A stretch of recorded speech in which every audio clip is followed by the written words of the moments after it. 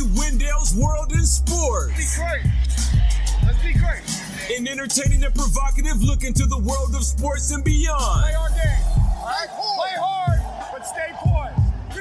Please feel free to go over to Apple iTunes and rate and review. Your feedback is welcome. Go rock this thing, huh? Love you, man. Let's go get it.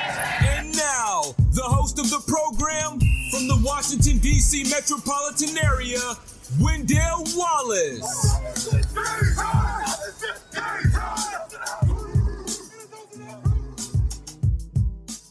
And welcome to Wendell's World in Sports. I'm your host, Wendell Wallace. So glad that you could be with us.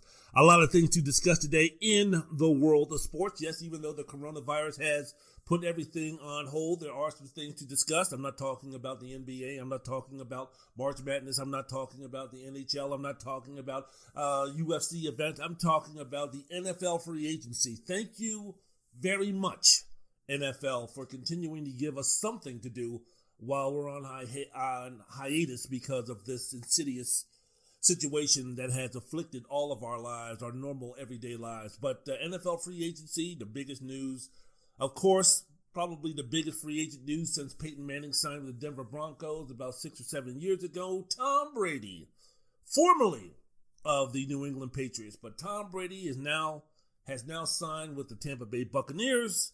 Tom Brady has officially put Tampa Bay, Florida on the map and in our conscience. Not the Tampa Bay Lightning, not the Tampa Bay Rays, but yes, the Tampa Bay Buccaneers are now something to behold, something to pay attention to, something to respect coming up for the upcoming NFL season because Tom Brady has signed with them 2 years, I believe somewhere around $50 million. He announced it, Tuesday morning, he announced that he would not be returning to the Patriots in 2020. A verbal decision on where the QB would land was not expected to come until Wednesday at the earliest. But you know what, man? He was like, fuck that. Let me get this over with. So came down between the Tampa Bay Buccaneers, the Los Angeles Chargers, the Miami Dolphins. And then we had the Las Vegas Raiders still having an outside shot. Really didn't believe that one. I thought myself that he would be going with the Los Angeles Chargers. I thought because of the structure that they had. I thought because of the weapons that they had around them. I thought because maybe some of the outside, off the field opportunities that he might have moving forward. I thought that would maybe entice him more than anything else to take his talents to LA. And I was just thinking, and you heard me on many podcasts before when I was speaking about the speculation on when I thought that the best destination for Tom Brady to go would be to the Los Angeles Chargers. I just thought, man, LA was going to be the capital of everything sports in North America. If you're speaking about in baseball with the Dodgers being as good as they were going to be and now getting Mookie Betts, if you're speaking about the basketball, the NBA, where you have LeBron James with the Los Angeles Lakers along with Anthony Davis, and with the Los Angeles Clippers, you have Kawhi Leonard and Paul George, and now you would bring Tom Brady over to the LA market for the NFL. I thought that would just be the perfect trifecta for LA being the central hub of everything that went down as far as sports is concerned. But no, it didn't happen. He went over to the Tampa Bay Buccaneers. And one of the reasons, according to Jim Trotter of the NFL media, why Brady didn't go to the Chargers was because of family considerations. His family wouldn't be making the move with him regardless of where he went. And they're based, of course, in the East Coast. Moving to Los Angeles for Brady, for Tom, would make it difficult for him to see his family and his children once the NFL season started. We all know how dedicated of an athlete and a student of the game that Tom Brady is in terms of always trying to get better. Just because he's been in the league 20, 21 years, that doesn't mean that all of a sudden now he's going to take the foot off the pedal in that regard. So if he was going to make this move to the West Coast and leave his family on the East Coast, which was the plan in terms of his family not going to any team that he was going to be playing for in this upcoming season, that he figured that going all the way out to Los Angeles would not be good to leave his family in the East Coast and him playing football in the West Coast. So, you know what? He went ahead and signed with the Tampa Bay Buccaneers. And now, again, as I mentioned before, the Tampa Bay Buccaneers as an NFL franchise and as an NFL destination and as an NFL contender, a team that's a contender, is now there with Tom Brady signing with the Tampa Bay Buccaneers. Wendell's World in Sports. I'm your host, Wendell Wallace. So glad that you could be with us. You know, the assumed leader for his services, because on the one hand, speaking about Tom Brady starting with the Tampa Bay Buccaneers, I thought that it would have been the Los Angeles Chargers. But of course, if it wasn't the Chargers, the assumed leader for his services when the season first ended was Tom Brady was going to probably be the best fit for Tom Brady would probably be the Tennessee Titans. And we talked about the defense. We talked about the relationship that he had with the head coach for the Titans, him being a coach on the staff with Bill Belichick when Brady was playing for the Patriots, Mike Vrabel. We were speaking about the weapons that he had, the fact that he had a really good running back in Derrick Henry, the fact that they were in a more winnable division, which is we were talking about the AFC South. So the assumption was if he was going to leave the New England Patriots, speaking about Tom Brady, that he would go over to the Tennessee Titans. But nah, man, that talk ended on Sunday, and it came from mainly the Tennessee Titans side of things, because according to the NFL Network, they re-signed Ryan Tannehill to a 4-year deal worth around $118 million, with $62 million of that guaranteed. So after that, it was like, all right, so what are we down to here? Now it almost got to the discussion of, okay, if the Tennessee Titans were off the table in terms of where he could have signed, is Brady now, is it inevitable that he's either going to go to the LA Chargers or is he going to return to the New England Patriots? I don't think anybody really saw the Tampa Bay Buccaneers coming. Yes, there was some talk a little bit about, hey, you know, Bruce Arians was making a point. He said in interviews that he would love to have Tom Brady, but many prognosticators thought that it was either going to come down once Tennessee left the discussion of where Tom Brady could move to. It was going to be coming down to him returning to the New England Patriots, or move over to the West Coast and go to the LA Chargers. And there was even some talk about him possibly going to the San Francisco 49ers. That was another team that was rumored to get Brady. According to Chris Sims, what he said on Pro Football Talk Live, that the 49ers have been one of his top choices, or have been his top choice of free agency. If you remember, Tom Brady grew up in San Mateo, which is the Bay Area. He grew up being a San Francisco 49er fan with Joe Montana as their quarterback, and we're speaking about a San Francisco 49er team that was playing in the Super Bowl, and basically a lot of people would say was only a quarterback away from winning the Super Bowl over Kansas City, that San Francisco was in a win-now mode, that of course they would make the change from Jimmy Garoppolo to go over to Tom Brady. But that wasn't to be also. The 49ers rebuked those type of rumors by saying, no, we're good, we're fine. Jimmy Garoppolo is our quarterback. And what Chris Sims again said on PFT Live, he said it was Tom Brady's number one choice to go to San Francisco and be the starting quarterback. And Sims also said that the 49ers eventually decided not to pursue Tom Brady. And of course, that was the right decision, I think. Everybody's sitting there talking about, you know, Jimmy Garoppolo this and Jimmy Garoppolo this, and Jimmy Garoppolo can't do this and Jimmy Garoppolo can't do that. Hey, it was the wise decision for John Lynch to pass on Tom Brady. And I know you could say that, you know what, the 49ers were just a quarterback away. And moving into the next season, we don't know for sure, especially now with the coronavirus, you know, having the potential to push back the season, the eliminations of OTAs and mini camps and everything like that, for Brady to come in and get to know these guys, to get to work with these guys, get to learn their receivers, get to learn a new system. I think it was wise for the San Francisco 49ers to stay put and stay with the quarterback that they have, that they know that the quarterback that they feel more comfortable with moving forward, if this is a truncated season, or if the season is broken up where you're going to be missing time with your teammates to be practicing, to be getting together and doing some things. I thought that the 49ers made the right decision in that regard to bring back a guy who already knows their system, who already has chemistry with the wide receiver, who already has a good relationship with the head coach and what he wants to do. Speaking of Kyle Shanahan, so it was the right decision to bring back Jimmy Garoppolo, both short-term and long-term. Tom Brady's going to be 43 years old. Jimmy Garoppolo is going to be only 28 years old. And last season, Garoppolo had career best in completion percentage, which was around 70%. touchdown passes, he threw 27. He threw for almost 4,000 yards and compiling a QB rating of 102. So with Garoppolo, the ceiling has still not been hit yet. And there's still some good things to accomplish for Jimmy Garoppolo. And I think that he has the coaching, he has the talent to get those things done, especially when you're speaking about him as a regular starting quarterback for the 49ers.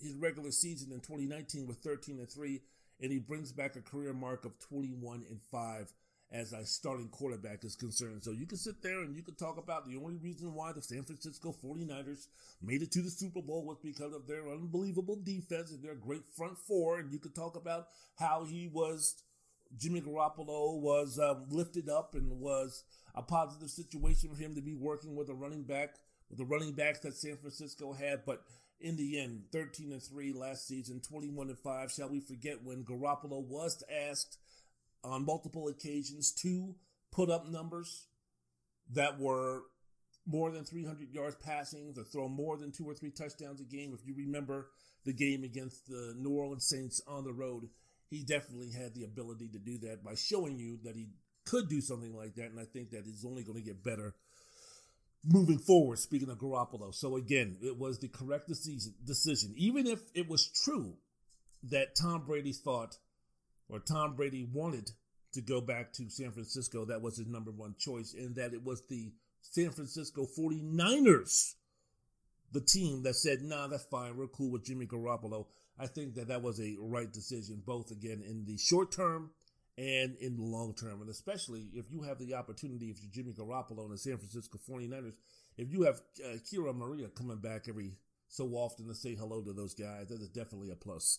And if you don't know who Kira Maria is, look her up, Wikipedia, but make sure that you're 18 and older, kids. Wendell's World in Sports. I'm your host, Wendell Wallace. So glad that you could be with us. So Tampa Bay is the destination for Tom Brady, and it was almost a situation where maybe when everything was all said and done, a lot of teams looked at the quarterback situation. They looked at their current situation with their quarterbacks, and then they looked at a 43-year-old Tom Brady who was still good. I'm not saying he fell off the cliff. I'm not saying all of a sudden he became Blake Bortles, but this was a guy who, no, he can no longer be that guy that can put a franchise, who can put an offense on his back and lead them to the Super Bowl. He can still be a cog in the system to be that quarterback, to make enough plays for the offense to be efficient enough with a pretty good defense for that team to compete for a championship, to compete for a Super Bowl.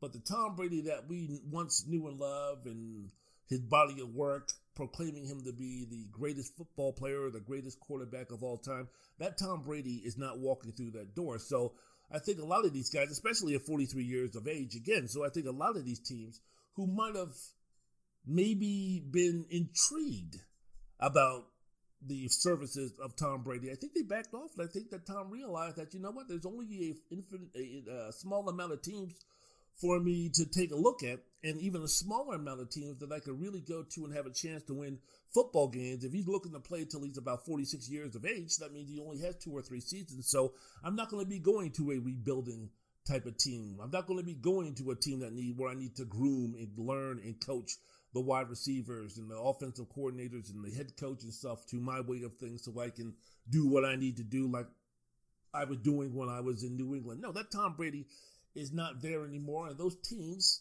that might have been interested in Tom Brady saw the age and said, nah, that's okay, we're good. But Tampa Bay was almost the best situation of not too many teams being interested in Tom Brady's services. So one of the reasons, I think that's one of the reasons why he chose Tampa Bay in a small market for his services. The Tampa Bay was the best one. If you're taking a look at the team, if you're taking a look at the conference, if you're taking a look at the division, if you're taking a look at the proximity of how he could get home to his wife and his children, I think Tampa Bay was the best fit for him. And you have to also remember that Tampa Bay is returning not 1 but 2 1,000-yard receivers in Mike Evans and Chris Goodwin. And in fact, if you take a look at the increase of talent, if you take a look at the skill position players, when you compare the Buccaneers to the New England Patriots, without question, without a doubt, it is clearly obvious that the Tampa Bay Buccaneers have the much better weapons than the New England Patriots. If you just take a look at Chris Godwin and Mike Evans, I mean, they finished the year with more receiving yardage than the Patriots' top 5 receivers combined. If you're speaking about Julian Edelman and Philip Dorsett and Jacoby Myers and Josh Gordon and Mohamed Sanu, Evans and Goodwin finished with more receiving yardage, 2,490, than the 5 players that I just mentioned that were receivers, that were receiving passes from Tom Brady. Those 5 only combined for 2,367 yards. Plus, you have 2 pass-catching tight ends at Tampa Bay in O.J. Howard and Cameron Brate. And they're going to try their best, of course, to emulate Rob Gronkowski and Aaron Hernandez when they played tight end in New England with Brady. Of course, we're hoping that neither O.J. Howard nor Cameron Brate become the menace to society and human being that Aaron Hernandez turned into. We sure hope that O.J. Howard and Cameron Brate are only killing people on the football field, literally, with their plays, scoring touchdowns, demoralizing, and being a key factor for Tampa Bay winning football games. When we're talking about killing it on the field, that's what we mean when we're talking about O.J. Howard and Cameron Brate, while Hernandez took not only killing it on the field, he took that bullshit off the field and started killing people for real. But yes, O.J. Howard and Cameron Brate are going to try to do what Rob Gronkowski and Aaron Hernandez did with New England, with Josh McDaniels as the offensive coordinator, Bill Belichick as the head coach, Tom Brady at the quarterback, the success that New England had employing a 2 tight end offense. A running back for Tampa Bay, Ronald Jones, all of 22 years. I think that he's a better option at the running back position. A versatile back who ran for 724 yards, 4 yards per carry, scored 6 touchdowns. He's only going to improve under Brady under center. And the other thing that also must entice Tom Brady, or must have enticed Tom Brady to sign with the Buccaneers, especially if he's going to be playing, hopefully, in his mind for another couple of more years, is the fact that the Buccaneers have the cap space to improve the offensive line. I mean, they have nearly $60 million in cap space, and they're going to try to see what they can do to build an adequate offensive line around Brady, because as you know, and if you don't know, if you're under 43 or 42 or 41 or 40 years old, you hurt a little bit easier, and you are less likely to recover quicker than you were in your younger years. So one of the things that Tom Brady is going to have to rely on is an offensive line that can protect him, while the Buccaneers' offensive line was shaky and inconsistent in 2019 with the cap space that they have, even though a lot of the top-tier offensive linemen are no longer available on the free agent market, that the Buccaneers can try to do something through a trade, through the rest of free agency, to possibly see what they can do about improving that offensive line. That's the only thing when you take a look at the offense for Tampa Bay. Now with Tom Brady signing, they have the quarterback that they need. They have the 2 wide receivers that they need. They have the couple of tight ends that they need. They have the running back that they need. Now the only thing they need to shore up is the offensive line. Having $60 million in cap space does a lot for solving that problem. Defense is good. The defense, I think, if you take into account the offense for Tampa Bay, if they can reach their potential, Tampa Bay, the defense, I think it's adequate enough for them to make a strong run in the playoffs. I mean, we sit there and we talk about, well, last season, throw out all the stats in terms of points given up and average points per game when you're speaking about Tampa Bay. That can't be a barometer if you're trying to decide how good the Tampa Bay defense was, because, I don't know, when you have a quarterback who's throwing about, 30 interceptions in the season, a lot of times it's going to put them in very bad situations as far as the defense is concerned, where after a pick, you're talking about the team having the ball on the other side of the field. You're talking about the team having the ball in the red zone. You're talking about the team who intercepted the pass on Jameis Winston, running it back for a touchdown. So you put that 7 points, you put that 6 points in the column for defense. So whether we're speaking about points per game or whether we're speaking about any other type of scoring average to determine how good the Tampa Bay Buccaneers defense was, don't really think that you can go that route when you have, again, a quarterback. And that doesn't even take into account the possibility of, say, for instance, a team goes on a long scoring drive, 70 yards, 80 yards, takes 5, 6, 7 minutes off the clock. runs the ball, whatever, how an offense will score on a Tampa Bay Buccaneers defense, and then 3 plays later, they can't even catch their breath, they can't even get a drink of water, they can't even sit down and see what they can do to make some adjustments because Jameis Winston just threw an interception, and now after being on the field for 7 minutes and being chewed up like they were for that possession, now 3 plays later, they have to go right back on the field because Jameis Winston threw an interception, and they have to see what they can do about holding them to a field goal because the offense is starting the drive inside of Tampa Bay's territory. So all of those things, when you're talking about how you should grade a defense for Tampa Bay, really goes out the window. Especially, again, when you have the replacement at quarterback, an upgrade even in Tom Brady's advanced years football-wise, the 43-year-old over the 26-year-old Jameis Winston. I think that's going to, again, the defense for Tampa Bay is going to be good enough, adequate enough for them not to be the Achilles heel if the offense reaches the fruition that many people hope and pray in the Tampa Bay area that they do. Wendell's World of Sports. I'm your host, Wendell Wallace. So glad that you could be with us on the podcast. So he has a head coach, speaking of Tom Brady, going to the Tampa Bay Buccaneers. Again, this was a situation where he looked around at the market. He wasn't going to be going to a team with a young quarterback. He wasn't going to be going to the New York Jets. He wasn't going to be going to the New York Giants. So the fact that in the offseason that the Bradys make residence, I believe, in New York City, as I mentioned before, one of the reasons why he wasn't going out west to join the Los Angeles Chargers was because his wife and children were going to be staying on the East Coast. Again, this was going to be a situation that they discussed where the family, Giselle, and the kids were going to be staying in New York regardless of where Tom was going to be playing football. You have Sam Darnold being the quarterback for the Jets. You have, the kid from Duke, whose name I can't remember, screw me, but he is the quarterback for the New York Giants. They weren't going to be replacing him anytime soon. You take a look at some other places. Carson Wentz for the Philadelphia Eagles. No, he's not going to be replaced.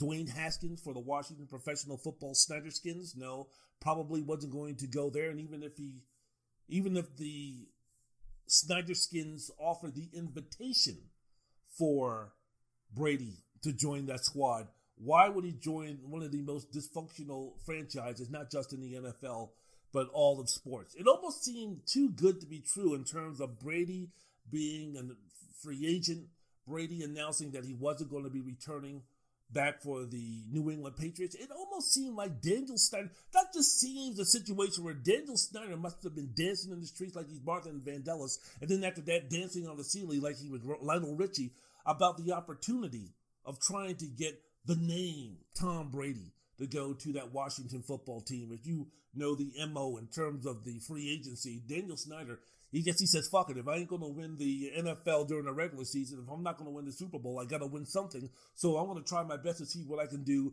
to win the offseason. So throughout his tenure, speaking of Snyder, of owning the Washington dysfunctional Skins, he's always had this offseason where whether it was Bruce Smith or Deion Sanders or Anna Marcelletta or Antoine Randall L. or Albert Hainsworth or or Mark Brunell or Clinton Portis, or you can just keep naming them and naming them and naming them and naming them, especially a lot of these old-time guys who are past their prime, these all-time greats who are past their prime, especially speaking about Bruce Smith and then Deion Sanders. It almost seemed like Tom Brady's situation in terms of him looking for a place to play. For Daniel Snyder, boy, it must have been hard not to resist the temptation of trying to get into the mix to get Tom Brady to play for their squad. But just speaking about teams that Brady could have gone to, and I guess his main fulfillment, the main requirement that Brady was looking for when he was looking for a new team, and I think that's one of the main reasons. He can sit there and talk about one of the reasons why, and of course because of the virus, we're not going to have an opportunity to listen to him talk, for him to hold a press conference. Maybe he'll say something on his Instagram page, or maybe he'll do something video-wise for him to explain his decision. Maybe he'll write a blog. Maybe he'll write the cover story for SI. I don't know. But one of the reasons that many people were speaking about in terms of this is the reason why, this is one of the main reasons, the main requirement that Tom Brady was looking for in a franchise for him to go to and play for the next couple of seasons to end his career, to start another chapter in his career after leaving New England, was the opportunity to win football games. And some of the matches or some of the potential teams, if we're looking around and saying, okay, what team has a chance to win the Super Bowl and what team has a chance to win that Super Bowl and is only a quarterback away? If you take a look a few seasons ago, the Minnesota Vikings were in that predicament where we have a great defense, we have a good running game. Mike Zimmer is the coach who I think is a good coach. All we need right now, we can't go back to Case Keenum. Who's going to be that guy who's that quarterback that's going to be that guy who's going to put us over the hump and make us real challengers for the Super Bowl? And they decided to go to Kirk Cousins and pay him a boatload of money. There really wasn't that type of situation out there this offseason for Tom Brady or really for any of the teams. If you take a look, Kansas City doesn't need a quarterback. Baltimore doesn't need a quarterback. Tennessee, that was a situation that seemed plausible. But again, they re-signed Ryan Tannehill, $62 million guaranteed. Still a little shaky on that one. If we're speaking about Tannehill, I mean, to give him that amount of money, 4 years, $118 million. I know a lot of that is funny money.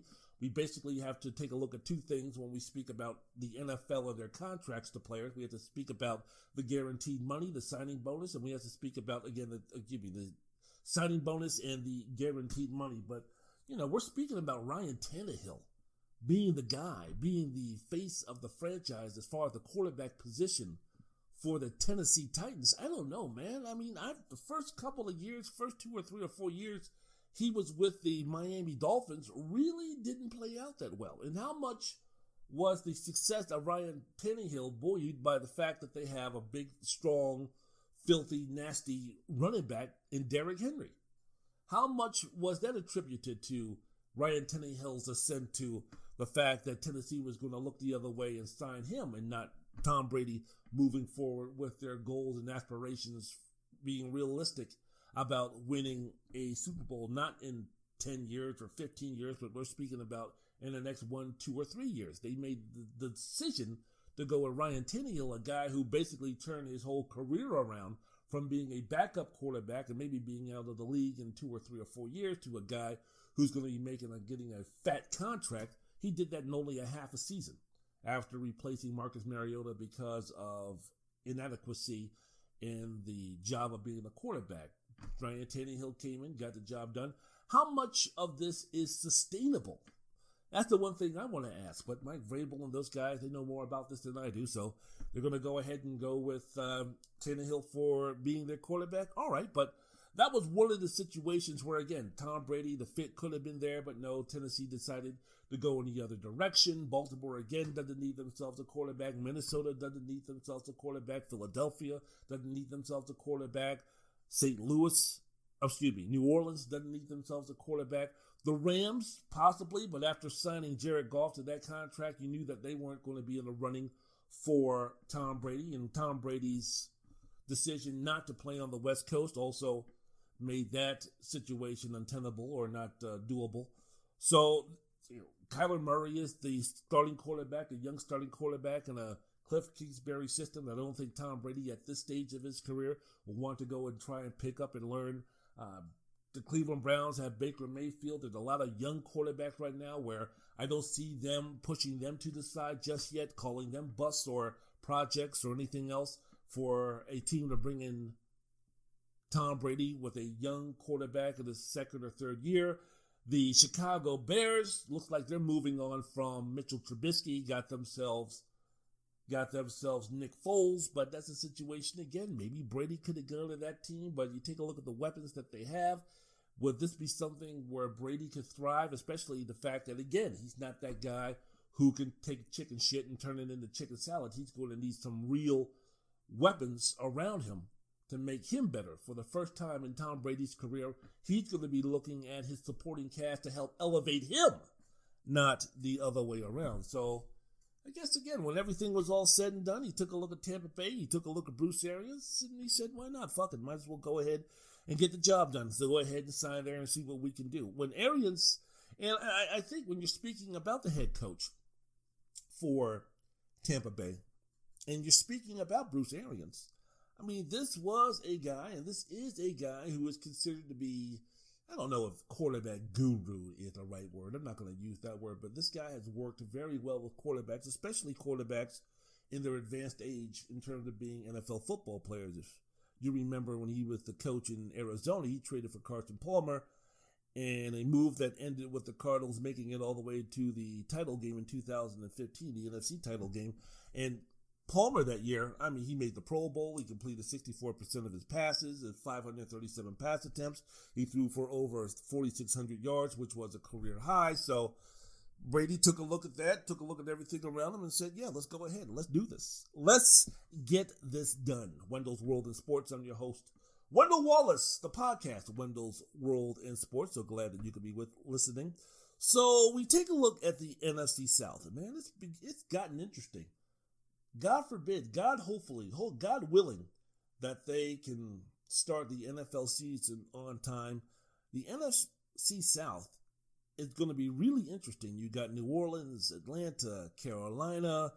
So really, if I take a look at those teams, if I take a look at Tampa Bay and the Saints and the Falcons and Carolina, going to Carolina in my mind, the division that has the best quarterbacks when you compare it to the other divisions. If you're speaking about Tom Brady playing in Tampa Bay, if you're speaking about Drew Brees playing in New Orleans, Matt Ryan playing football for the Atlanta Falcons, and then Teddy Bridgewater, the newest acquisition at the quarterback position for the Carolina Panthers, playing in that division, I think it's a situation where, you could maybe argue that the NFC West with Russell Wilson in Seattle and Jimmy G in San Francisco and Jared Goff in Los Angeles and Kyler Murray in Arizona might be able to compete for the title, who has the best starting quarterbacks in the division. But if you take a look at the championships, if you take a look at the yardage, if you take a look at the knowledge, if you take a look at the pedigree, if you take a look at the accolades that the quarterbacks in the NFC South have, then you would have to say without question, even though Brady's going to be 43,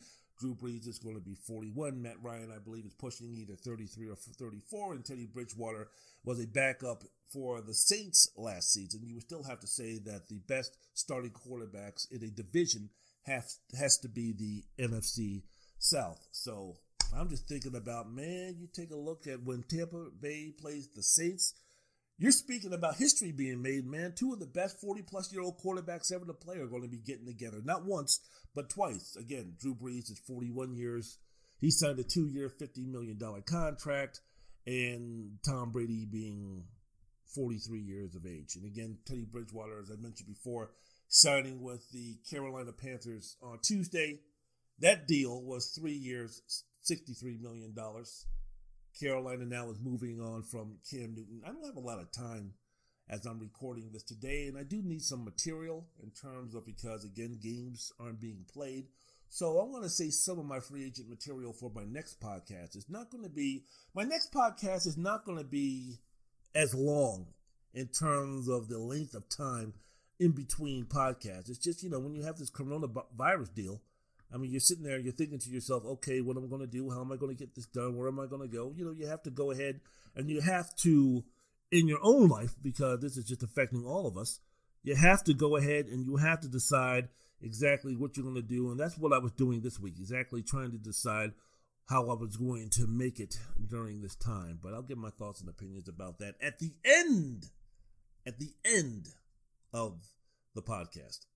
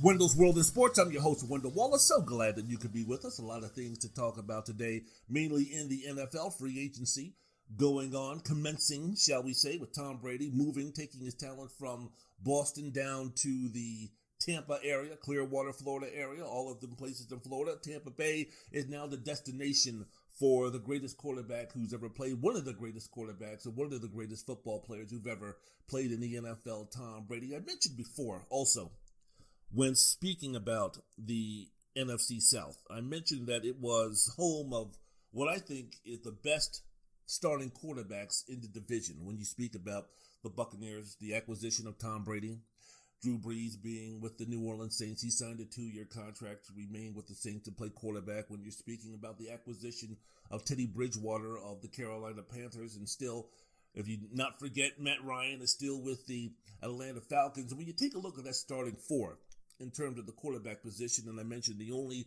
rival that they have in terms of capturing that moniker of the best starting quarterbacks in the division, I would say was the only competition that the NFC South had was the NFC West, when you're speaking about Russell Wilson with the Seattle Seahawks and Jared Goff with the LA Rams. And of course, you have Kyler Murray with the Arizona Cardinals and so forth and so on.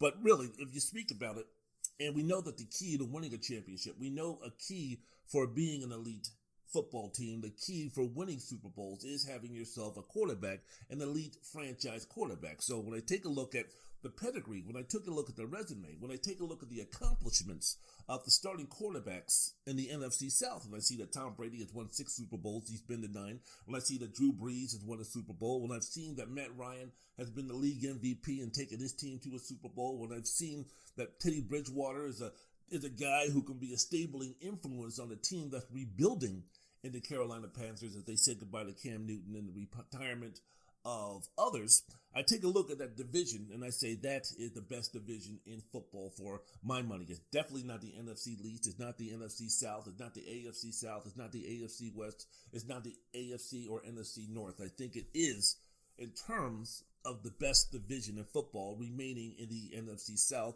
The main reason is the starting quarterback, or the starting quarterbacks for the contenders in that division. And that being said, if you take a look at it, despite the fact that Tom Brady is going to be moving over to Tampa Bay, and you take a look at some of the weapons that he has, and we talked about in the first couple of segments how prolific possibly that the combination of a Tom Brady to Mike Evans might be, or the maturations or the improvement that O.J. Howard could have with the acquisition of Tom Brady. We take a look at that, and I still say that the New Orleans Saints are the best team in the division going into the 2020 season. Whenever the season starts for the NFL, they still have the best quarterback in quarterback coach in the conference. When you're speaking about that tandem of Sean Payton, and sure hope that he's going to get better as he tested positive for the virus. But if he's able to make a comeback, which he says that he's feeling fine and is atypical of the symptoms, whenever the season starts, let's just say, for instance, that they start on time, they start in September, that New Orleans is still going to have the best coach-quarterback combination in the conference. Michael Thomas is still the best receiver in football. Jared Cook is more productive than both Buccaneers tight ends. The offensive line remains intact, and the defense is still Super Bowl quality when compared with their offense. And they also added safety Malcolm Jenkins in free agency. So you take a look at a team in New Orleans that has been so close in terms of just reaching the Super Bowl and trying to compete for that Super Bowl championship. If you take a look at the last couple of years, the team that's won 13 games during the regular season, a team that arguably could have been in the Super Bowl if it wasn't for a bad call by the referees in the NFC Championship game a few years ago against the LA Rams, a team that has lost on a miracle play against the Minnesota Vikings a few years ago and then losing in overtime at home. And this past playoff season against the Minnesota Vikings, they're just right there. I'm not going to say that the opportunities for the Saints to win a Super Bowl has closed. And I think with the leadership of a guy like Drew Brees, who's won a Super Bowl, a leadership of a coach like Sean Payton, who's not only won a Super Bowl as a head coach, but also comes from that Bill Parcells type of philosophy in terms of getting back up and keep moving and keep grooving and keep moving toward I think that the New Orleans Saints have the mental capacity to not have the losses kind of deflate their vigor and their passion to get back and try for a championship. Because if they were going to be broken, if this was going to be a situation where the New Orleans Saints and the key players that they have on their team currently, if they were going to go apart, if they were going to go in different directions, if they were going to have different agendas, if the window of opportunity would have closed for them to compete for a championship and be one of the elite teams in the NFL, that situation would have happened years ago. And it definitely would have happened after that loss in the NFC Championship game against the LA Rams, where it was an obvious pass interference, which wasn't called, and blah, blah, blah, blue, blue, blue, blee, blee, blee. But moving on, I think despite the fact that Tampa Bay has acquired the greatest quarterback, one of the greatest quarterbacks who's ever played, I still say as far as the NFC South is concerned, winning the division, it still goes through Bourbon Street. It still goes through New Orleans, Louisiana. Wendell's World in Sports, the podcast. I'm your host, Wendell Wallace. So glad that you could be with us again. Sean Payton, the coach of the New Orleans Saints, tested positive for the coronavirus. He's the first person in the NFL world known to have tested positive for the virus. Now, Payton said that he didn't feel well this past Sunday, took the test on Monday, and received the results Thursday afternoon, and he's resting at home right now. He's fatigued, but he said he is part of the 20% of the cases that have no fever, and no cough, and no cough. And he said that he remains upbeat and optimistic about making a full recovery. And once he does make a full recovery, what he wants to do is to come forward with the diagnosis in full, because he wants to heed the warnings of government officials, stay inside and behave responsibly. I'll be talking about that in terms of people behaving responsibly. I'll be talking about that, some of the things about social gathering and some of the things about people not taking this virus as seriously as they should. I'll be talking about that at the end of the podcast. But as of right now, I want to concentrate on sports and save the social commentary for after the sports is over. It's talking on my podcast, Wendell's World in Sports. The podcast would be Wendell Wallace. Great opportunity, though. If you're the offensive coordinator for the Tampa Bay Buccaneers, who is the offensive coordinator for the Buccaneers? Do you know? Do you? How about you? Do you know? All right, I'll tell you.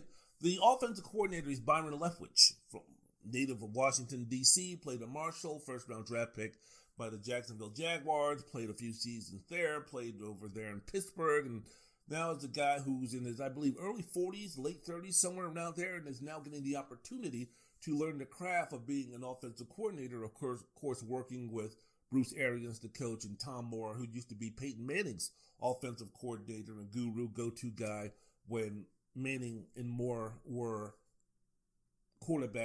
offensive coordinator in Indianapolis. So it's a great opportunity for Byron Leftwich, because he gets to work with Arians, he gets to work with Moore, he gets to work with Brady. When you're speaking about the three offensive coordinators that have been in the life of Tom Brady, if you're speaking about Charlie Weiss, Bill O'Brien, Josh McDaniels, these guys have all transitioned while working with Tom Brady, and you can maybe say working more with Bill Belichick, whatever the cart or the horse or the cart comes first. But Charlie Weiss has moved on to coach at Notre Dame, coached at Kansas. Bill O'Brien coached at Penn State, and now he's the coach of the Houston Texans. I'll get back to what he's doing a little bit later on in this podcast, some of the moves that he's making as a general manager. And Josh McDaniels, the offensive coordinator currently for the New England Patriots. He was a guy that had his opportunity first after being the OC in New England, then moving on to be the head coach at Denver. And since coming back and working with Brady, he's had numerous opportunities to be a head coach anywhere else. I remember, last year, a couple of years ago, that he was reported to have taken the Indianapolis Colts job, and then stories have it that Bill Belichick and Robert Kraft and maybe Tom Brady, I don't know, came in and talked him out of it. But basically what I'm trying to say is offensive coordinators who have been successful in working with Tom Brady has had positive success as far as wins and losses, passes, yardage, interceptions, working with Tom Brady have all gotten chances to become head coaches either in college or in the NFL. I think in a situation like this, I don't want to see Byron Leftwich going back to college to be a NFL head coach, but one of the arguments or one of the reasons that are given to why there's no more or there's not a plethora of black head coaches in the NFL and really not a lot of black head coaching candidates for NFL head coaching jobs is because the league is trending more in an offensive way. And because of that, these teams and these general managers and these presidents of football operations and these owners are looking for coaches who are innovative from the offensive side of the football, no longer from the defensive side of the football. So because of that, when you're taking a look at the dearth and the lack of offensive coordinators who are black in the NFL, that's one of the bullshit, nonsensical reasons why the league puts up, or why there's the argument as to why black head coaches or black coordinators or whatever, blacks are not getting their rightful due to become head coaches in the NFL. Once again, I call that bullshit, but it's an excuse.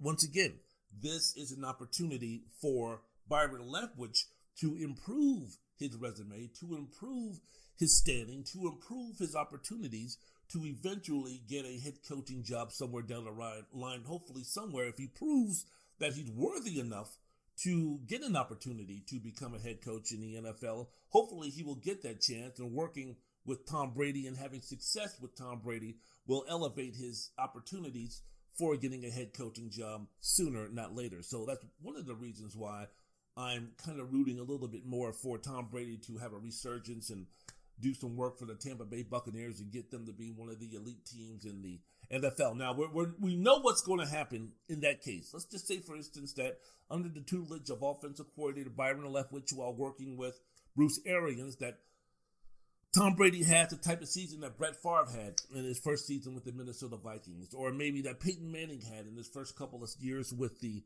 Denver Broncos. Let's just say that Tom Brady goes ahead and puts up numbers that are fantastic, that he lives up to the expectations, even the most optimistic expectations of what Tom Brady can be as a quarterback at the age of 43 and 44. You know what's going to happen. Instead of giving the full praise to Byron Leftwich as the offensive coordinator, you know where the majority of the praise and glorification is going to go to. You got it. It's going to go to Bruce Arians. It's going to be up to Bruce Arians to say, no, yeah, I had a little bit of a hand in helping Tom Brady resurgence, but you cannot discount the work that Byron Leftwich put in with Tom Brady to make him the quarterback that he is as of right now. So because of that, he should be able to get himself a strong opportunity, a real opportunity, a genuine opportunity for him to become a head coach of your football team. It hasn't happened to Eric Bieniemy yet, because we know that if you ask anybody in the organization of the Kansas City Chiefs, if you ask Patrick Mahomes, hell, if you ask Andy Reid, they will tell you that in terms of the maturation and the accomplishments and the growth that Patrick Mahomes has had since he's been in the NFL, a lot of that has to go to the work that Eric Bieniemy had when he was working with Patrick Mahomes. But of course, as we know, with the Kansas City offense and the revelation, which is Patrick Mahomes, and the evolution that he is right now at the best quarterback in football, the new sheriff in town in terms of who's the best quarterback in the league, you know that the most of the praise and the glory is going to go to Andy Reid. So, we just hope that moving on, that Byron Leftwich can eventually, if he does well, if he shows that he can work well, he shows the pedigree, if he shows that he has the tools and the talents to get himself an opportunity to become a head coach in the NFL, the stigma of, we're looking for an offensive coordinator and this is the reason why and this, that, and the other, that hopefully Byron Leftwich can ignore, that hopefully Byron Leftwich, by showing what he can do working with Tom Brady, that he can get himself a true, sincere look at becoming a head coach down the road, 2, 3, 4, 5 years down the road, Byron Leftwich becoming a head coach in the National Football League. You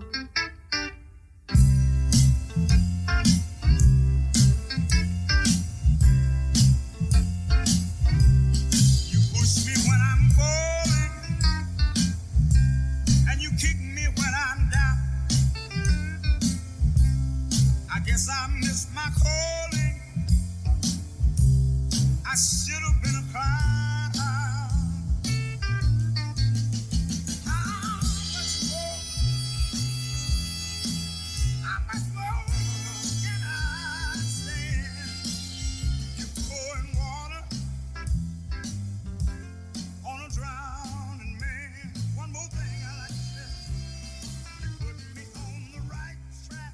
Wendell's World of Sports. I'm your host, Wendell Wallace. So glad that you can be with us. Don't be pouring no water on the drowning man. Come on now.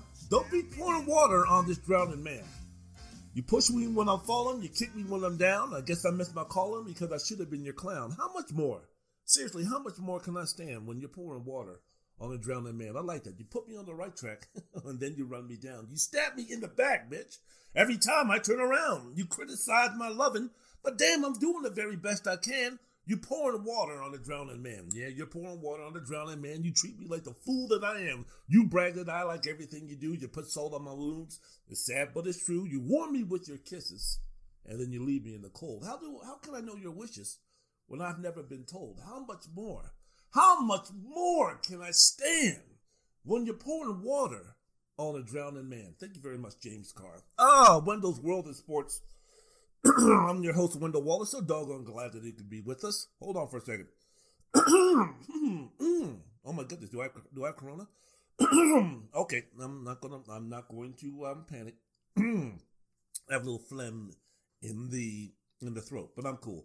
Speaking about what's going down in the world of sports, speaking about Tom Brady, everything is Tom Brady. Of course, this has to be one of the biggest free agent signings, acquisitions in a long time. If you're speaking about Tom Brady moving from the New England Patriots to the Tampa Bay Buccaneers, again, the only thing I think really comes close is when Peyton Manning, after a year being off because of a neck injury in Indianapolis, the Colts drafted Andrew Luck, and they said, well, it's been real, Peyton, take it easy.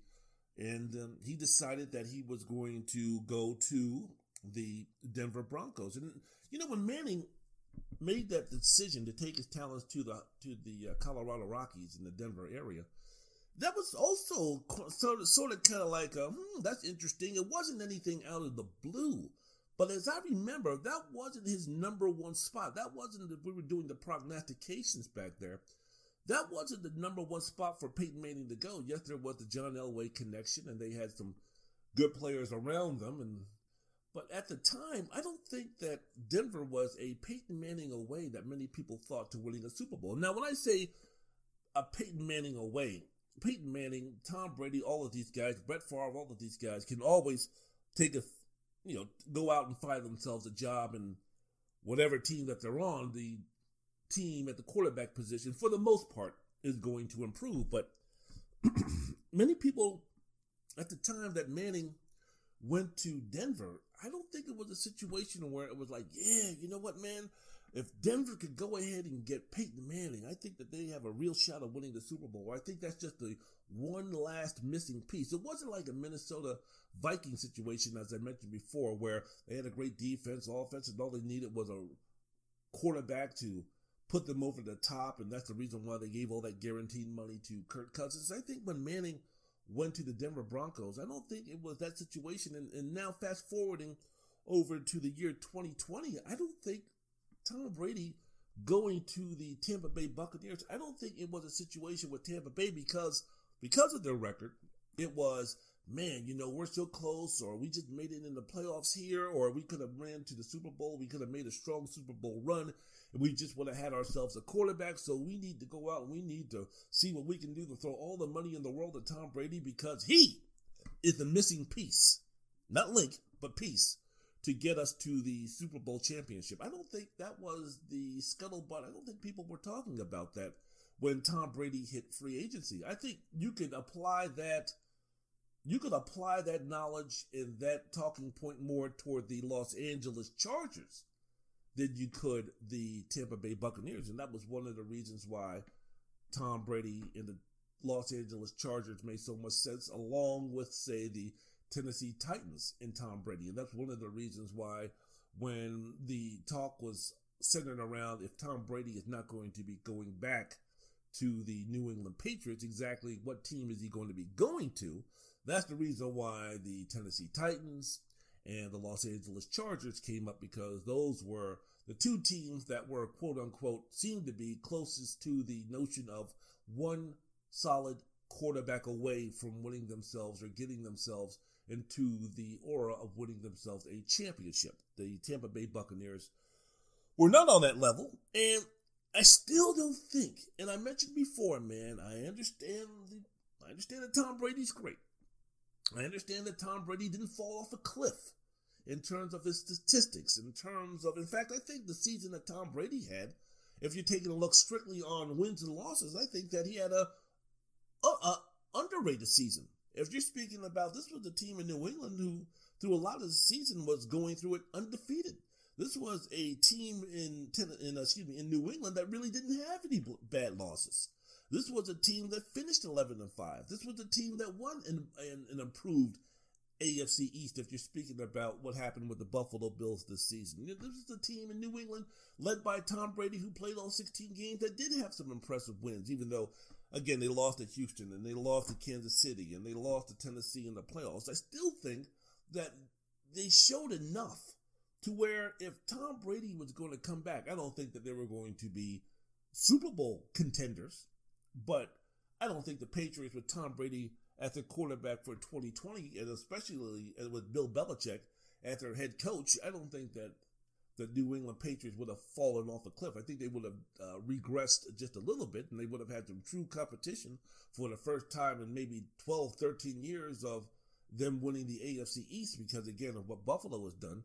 But I think Tom Brady is still a guy who's top 8, top 9, top 10 quarterback, and on some days, even at 43 years old, if we're projecting what's going to be happening this upcoming season, I think that for a game, for a quarter, for a half, he can still be a guy that's going to be top 4, top 5 because of his skills and because of his experience. Now, should you be expecting Tom Brady to be that guy as he was when he threw 50 touchdowns and 8 interceptions with a passer rating of 117.2, completing 69% of his 578 passing attempts and finishing the regular season 16-0. Do you want that Tom Brady to come walking through the door?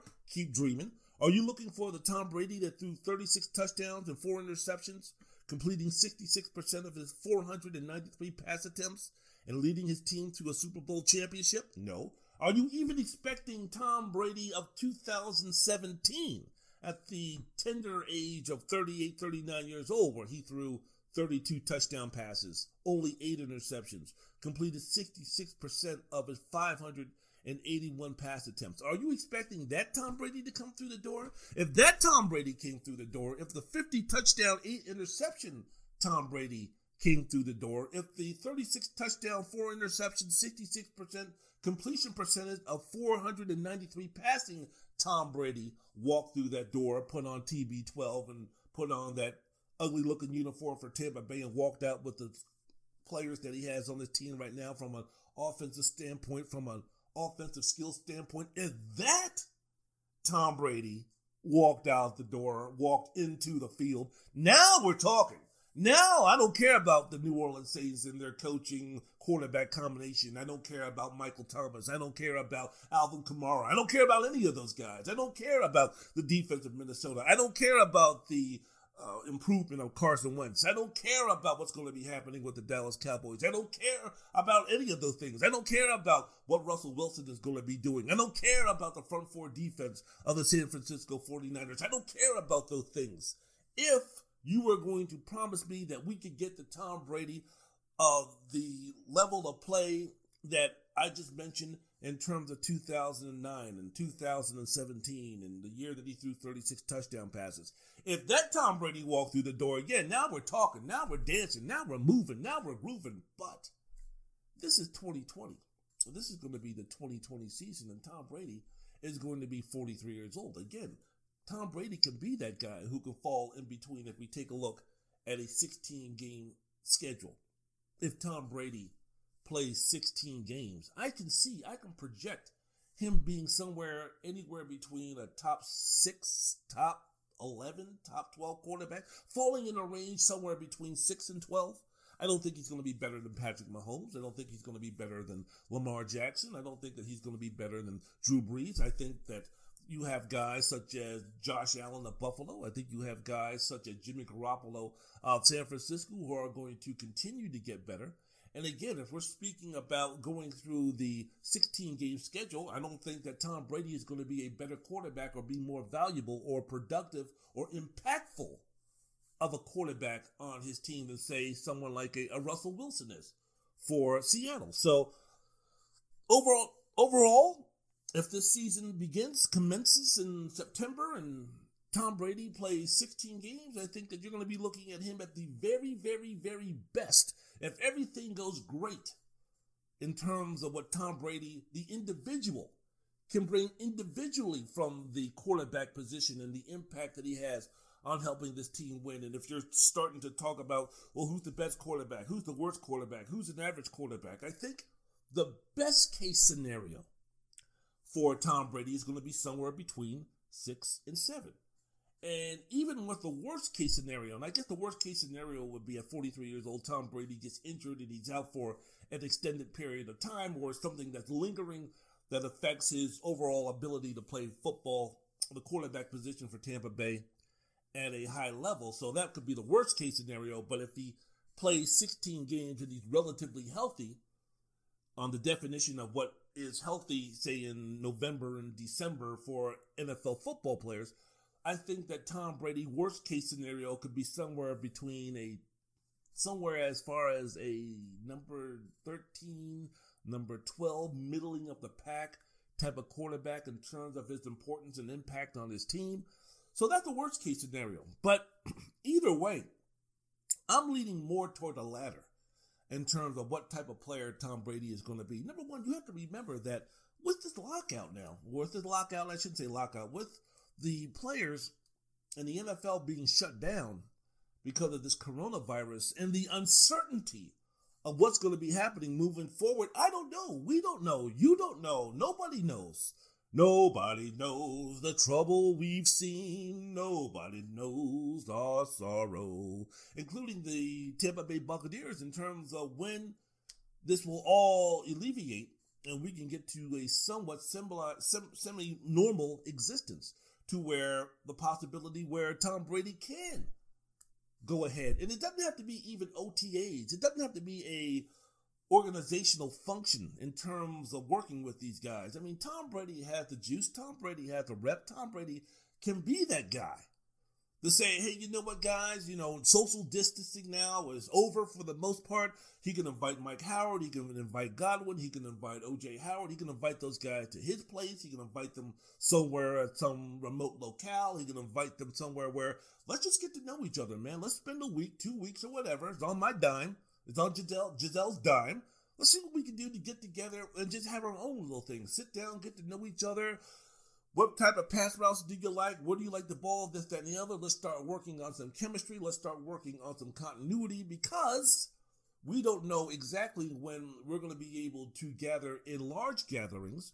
So as long as, say, for instance, we can go somewhere where it's okay, where, I don't know. I mean, we were talking about, plane restrictions. How safe is it going to be to get on a plane, say, in 3 weeks, 3 months, 8 weeks, who knows? But if there was somehow, some way, the possibility that Tom Brady could get his wide receivers, could get his skill players, and just start just throwing the football, man. Just even more importantly, just getting to know them as people, getting to know their quirks, getting to know their personalities, put them like in a real world situation, in terms of a reality show, just getting to know who they are as people.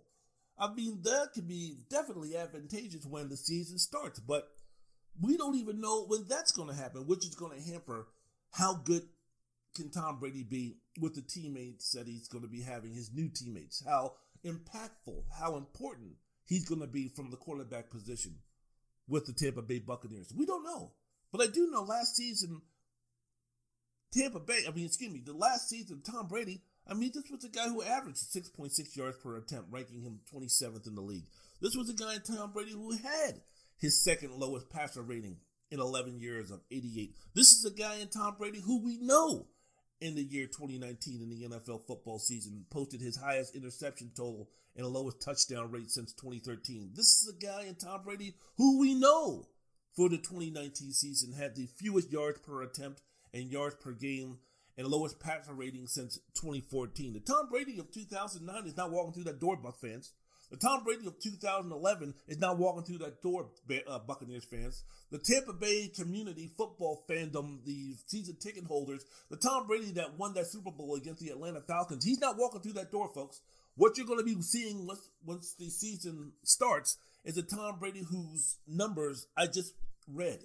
in terms of the lowest total since 2013, the lowest total since 2014, lowest passer rating in 11 years. That Tom Brady is going to be walking through the door. Not the Tom Brady that threw 50 touchdown passes, about 25 of them to Randy Moss. That Tom Brady is long gone. I don't care how much TB12, I don't care how much Alex Guerrero works out with the guy, I don't care how many kale smoothies that he drinks. That Tom Brady is not walking through that door.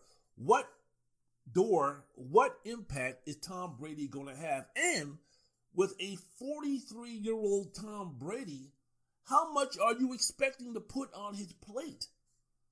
How much are you asking him to do in terms of having you be a successful offense? He can't do anything about the defense. I mean, he can't tackle anybody. He can't call out a scheme. He can't do any of those things.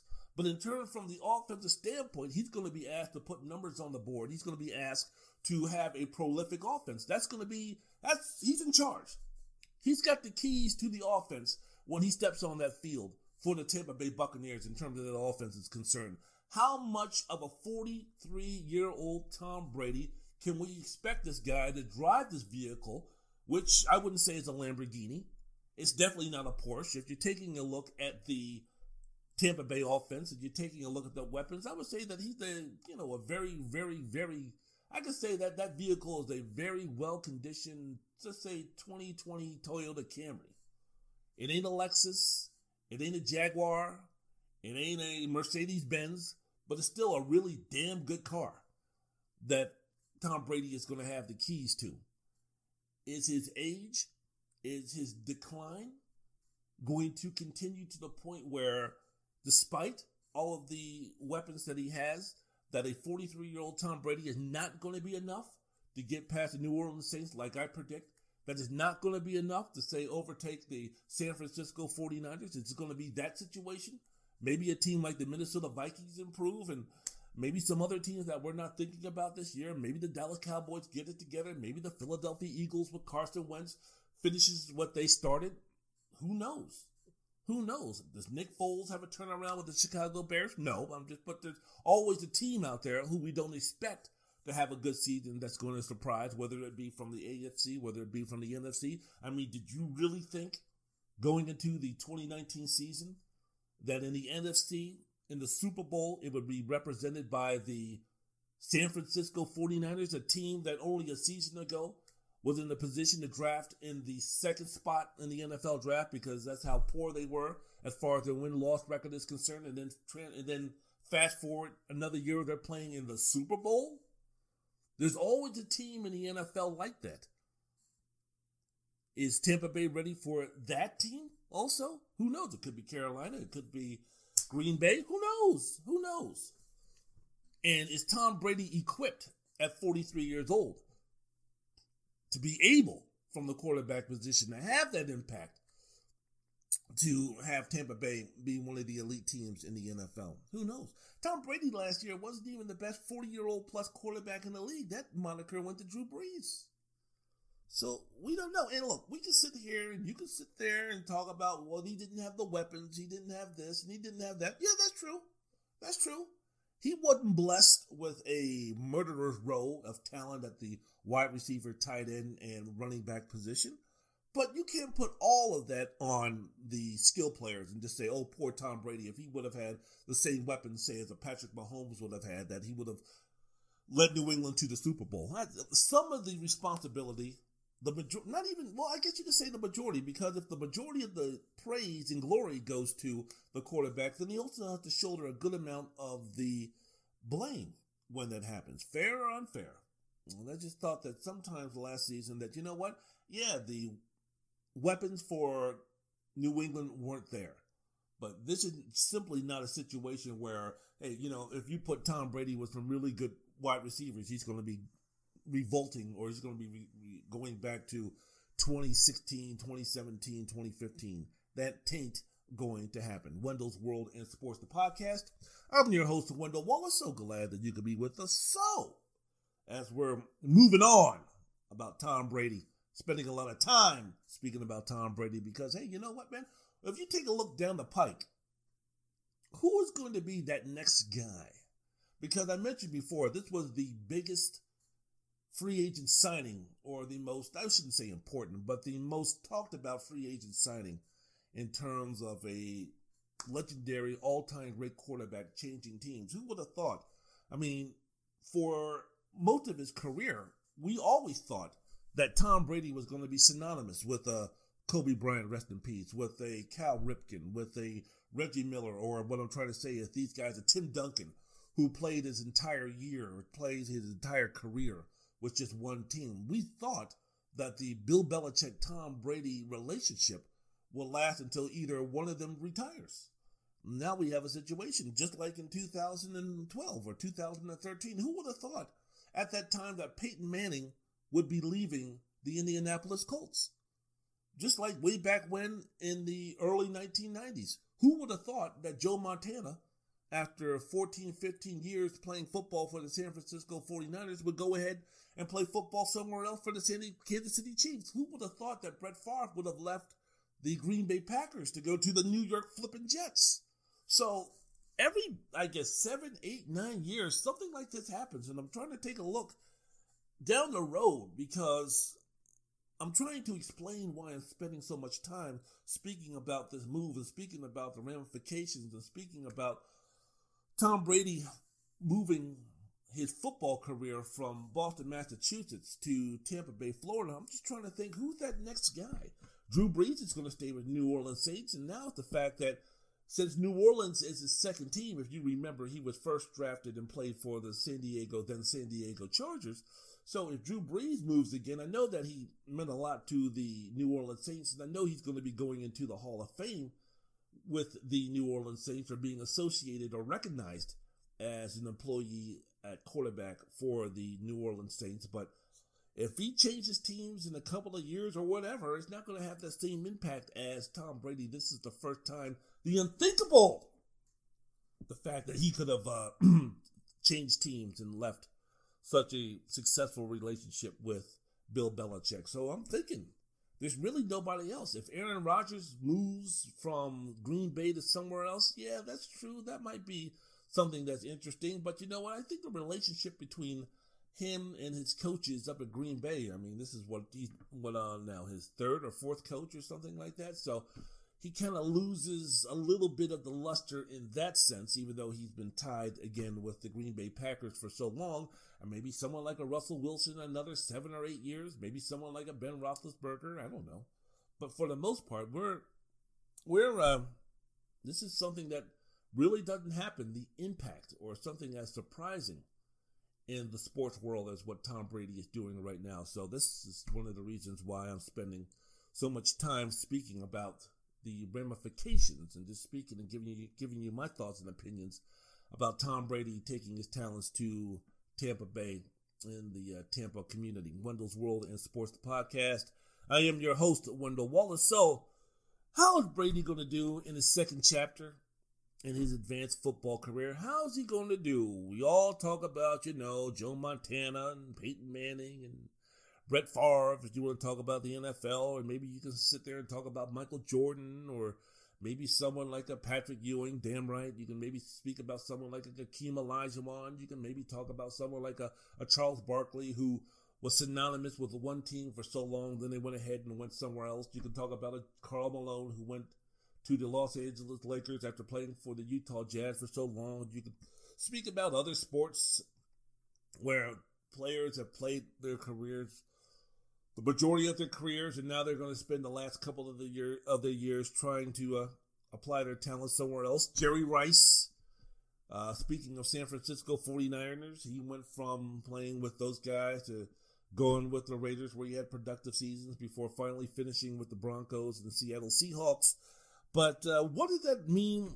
What is this going? What is it going to look like when we speak about Tom Brady?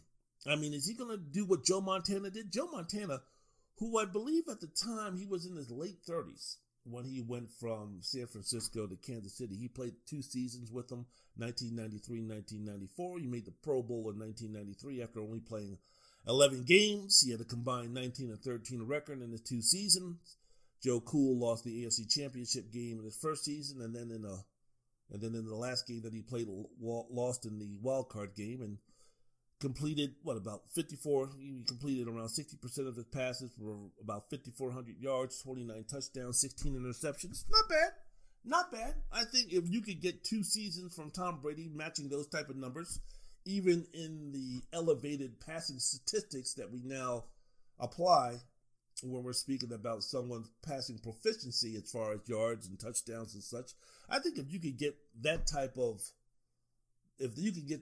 run from Tom Brady with Tampa Bay, I don't think that you could be too disappointed. Peyton Manning, on the other hand, I mean, this was a guy who won the Super Bowl in 2015 when basically he was done. That year he threw 9 touchdowns and 17 interceptions. I remember a couple of games he was playing. It was just sad to watch him out there playing, man. It was absolutely sad. And you knew that, this has got to be the last time that he's going to be playing with the last season that he's going to be playing with the Denver Broncos. But in the 4 seasons that he had with Denver from 2012 to 2015, I mean, he had a 50-14,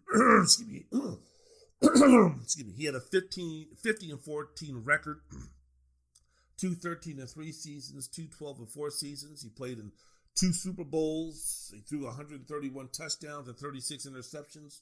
First 3 seasons with the team, he completed about 68% of his 1,839 pass attempts, and he passed for over 14,000 yards, 14,863 to be exact. My goodness gracious.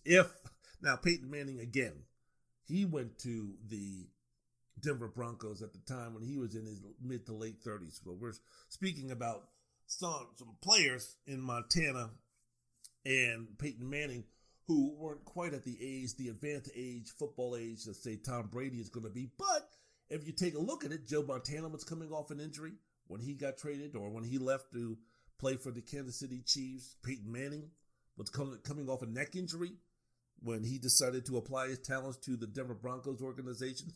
As far as health is concerned, even with all of these football players, all of these quarterbacks who decided to take their talents somewhere else, I would say even at 43 years old, Tom Brady is in better shape than any of these guys. Brett Favre played the last 3 seasons in the league, 1 with the Jets and 2 with the Minnesota Vikings from 2008, 2010, 2008 with the New York Jets, 9-10 with the Minnesota Vikings. He compiled a 26-17 record as a starter. He went to the 2009 NFC Championship game against the Saints.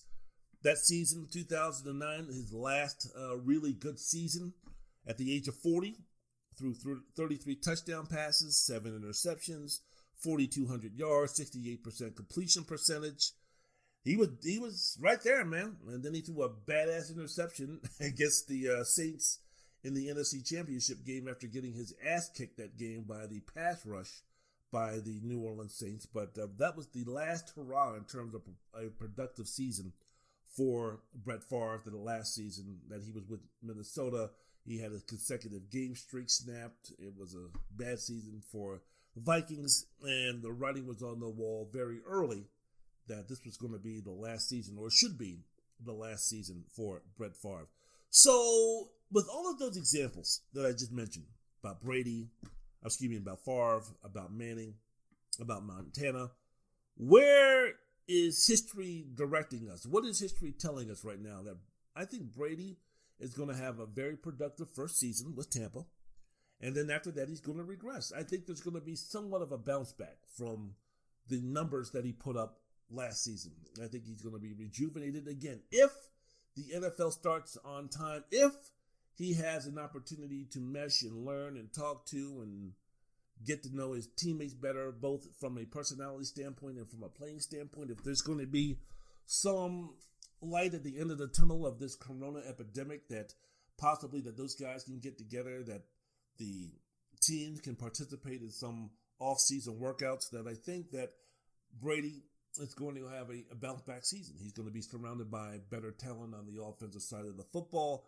And I think that being the competitor that he is, the way he takes care of himself, I think that he's going to have that first season with Tampa Bay. I think he's going to have a bounce-back season. Now, does that mean he's going to be taking them and winning the Super Bowl? I didn't say that.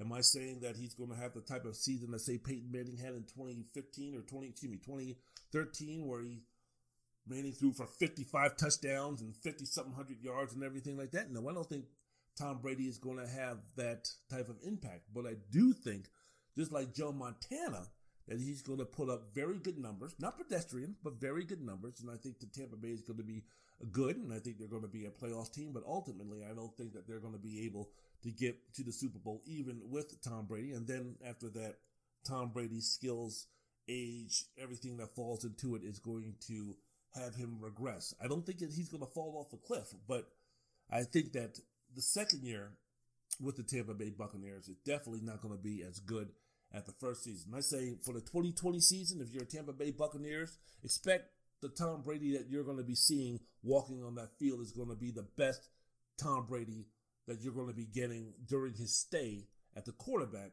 for the Tampa Bay Buccaneers. I don't think he's going to do what Johnny Unitas did with the San Diego Chargers. I don't think he's going to do what, say, Joe Namath did when he was with the Los Angeles Rams. I don't think it's going to be that horrible, but I think you're going to see near the end of the second season with the Tampa Bay Buccaneers, I think it's going to move to, hey, maybe Tom should look to do something else in terms of being a professional football player. I think his time is done. So if you're a Tampa Bay Buccaneer fan, enjoy the first season, God willing, if we have one for the NFL season, for the 2020 season. Enjoy what Tom Brady is going to bring to the football field, because after that is not nearly going to match or accomplish anything that he's going to be doing as long as he's a member of the Tampa Bay Buccaneers.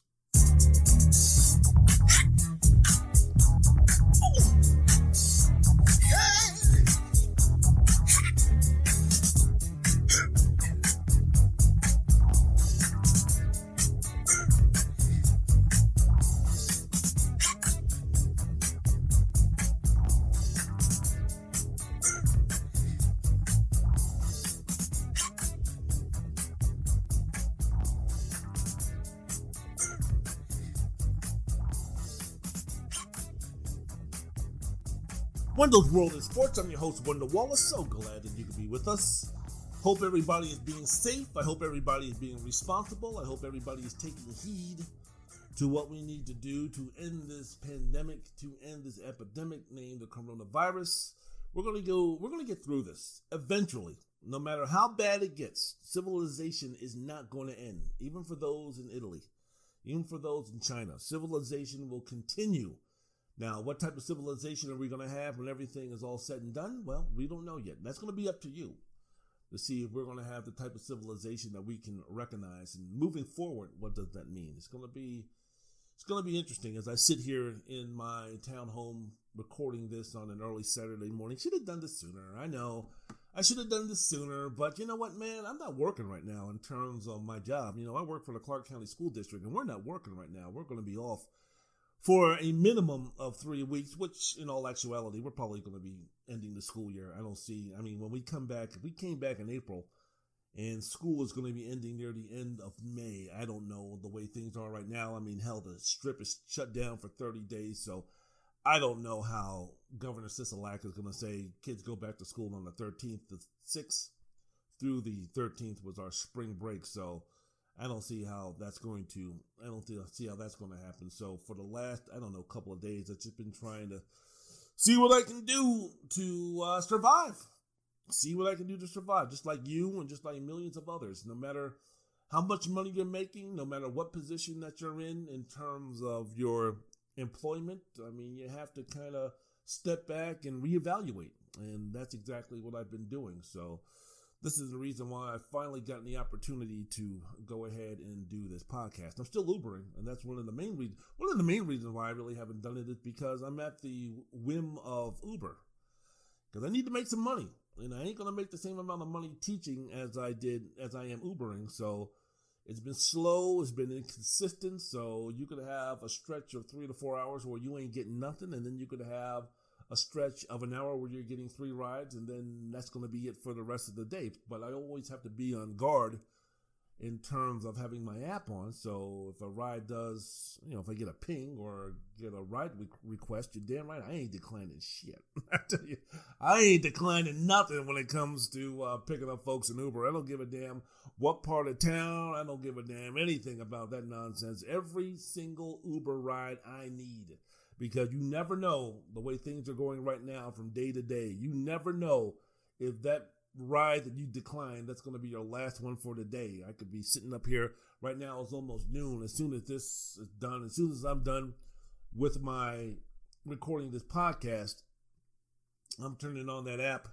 and I'm just waiting, and I'm just going to be waiting, and I'm probably going to be getting on it at like around 12:15, 12:30 is when I'll turn on the app, and who knows, man, I might get a call to pick up somebody in 5 minutes, or it could be 5 hours, or it couldn't be anything at all. But that's what I'm all about, man. That's one of the reasons why, again, I didn't have the opportunity to sit down. I couldn't really carve out 2 hours or 2.5 hours, 3 hours, not just to only record, but also to edit, publish, all of the things that you need to do when you're doing a podcast. The whole thing as far as recording, editing, and everything like that takes hours. So I didn't have hours to have my app off during the week and do a podcast, because I needed to make some money, because this is the first week that I'm not getting a paycheck from the Clark County School District with me being a substitute teacher. Yeah, it's nice to be screwed. Very nice to be screwed. They didn't even leave me a note, and they didn't even kiss me in the morning. They just bent me over, did what they needed to do until I fell asleep, and then they left. They didn't even put the garage door down. Could you imagine that? They didn't even bring in the mail. That's how much Clark County thinks of us as substitute teachers. Everybody else is getting paid and getting some type of severance. We're not. But you know what, man? That's what life is all about. That's what I chose to do at the present time. So we'll see what happens. God is on my side, hopefully. Wendell's World in Sports. I'm your host, Wendell Wallace. So glad that you could be with us talking about free agency in the NFL. So we talked about Tom Brady, his impact, what he's going to be doing with the Tampa Bay Buccaneers at the starting quarterback. But to every Yang, let's talk about, I'm not talking about Andrew Yang. Let's talk about where does New England go from here?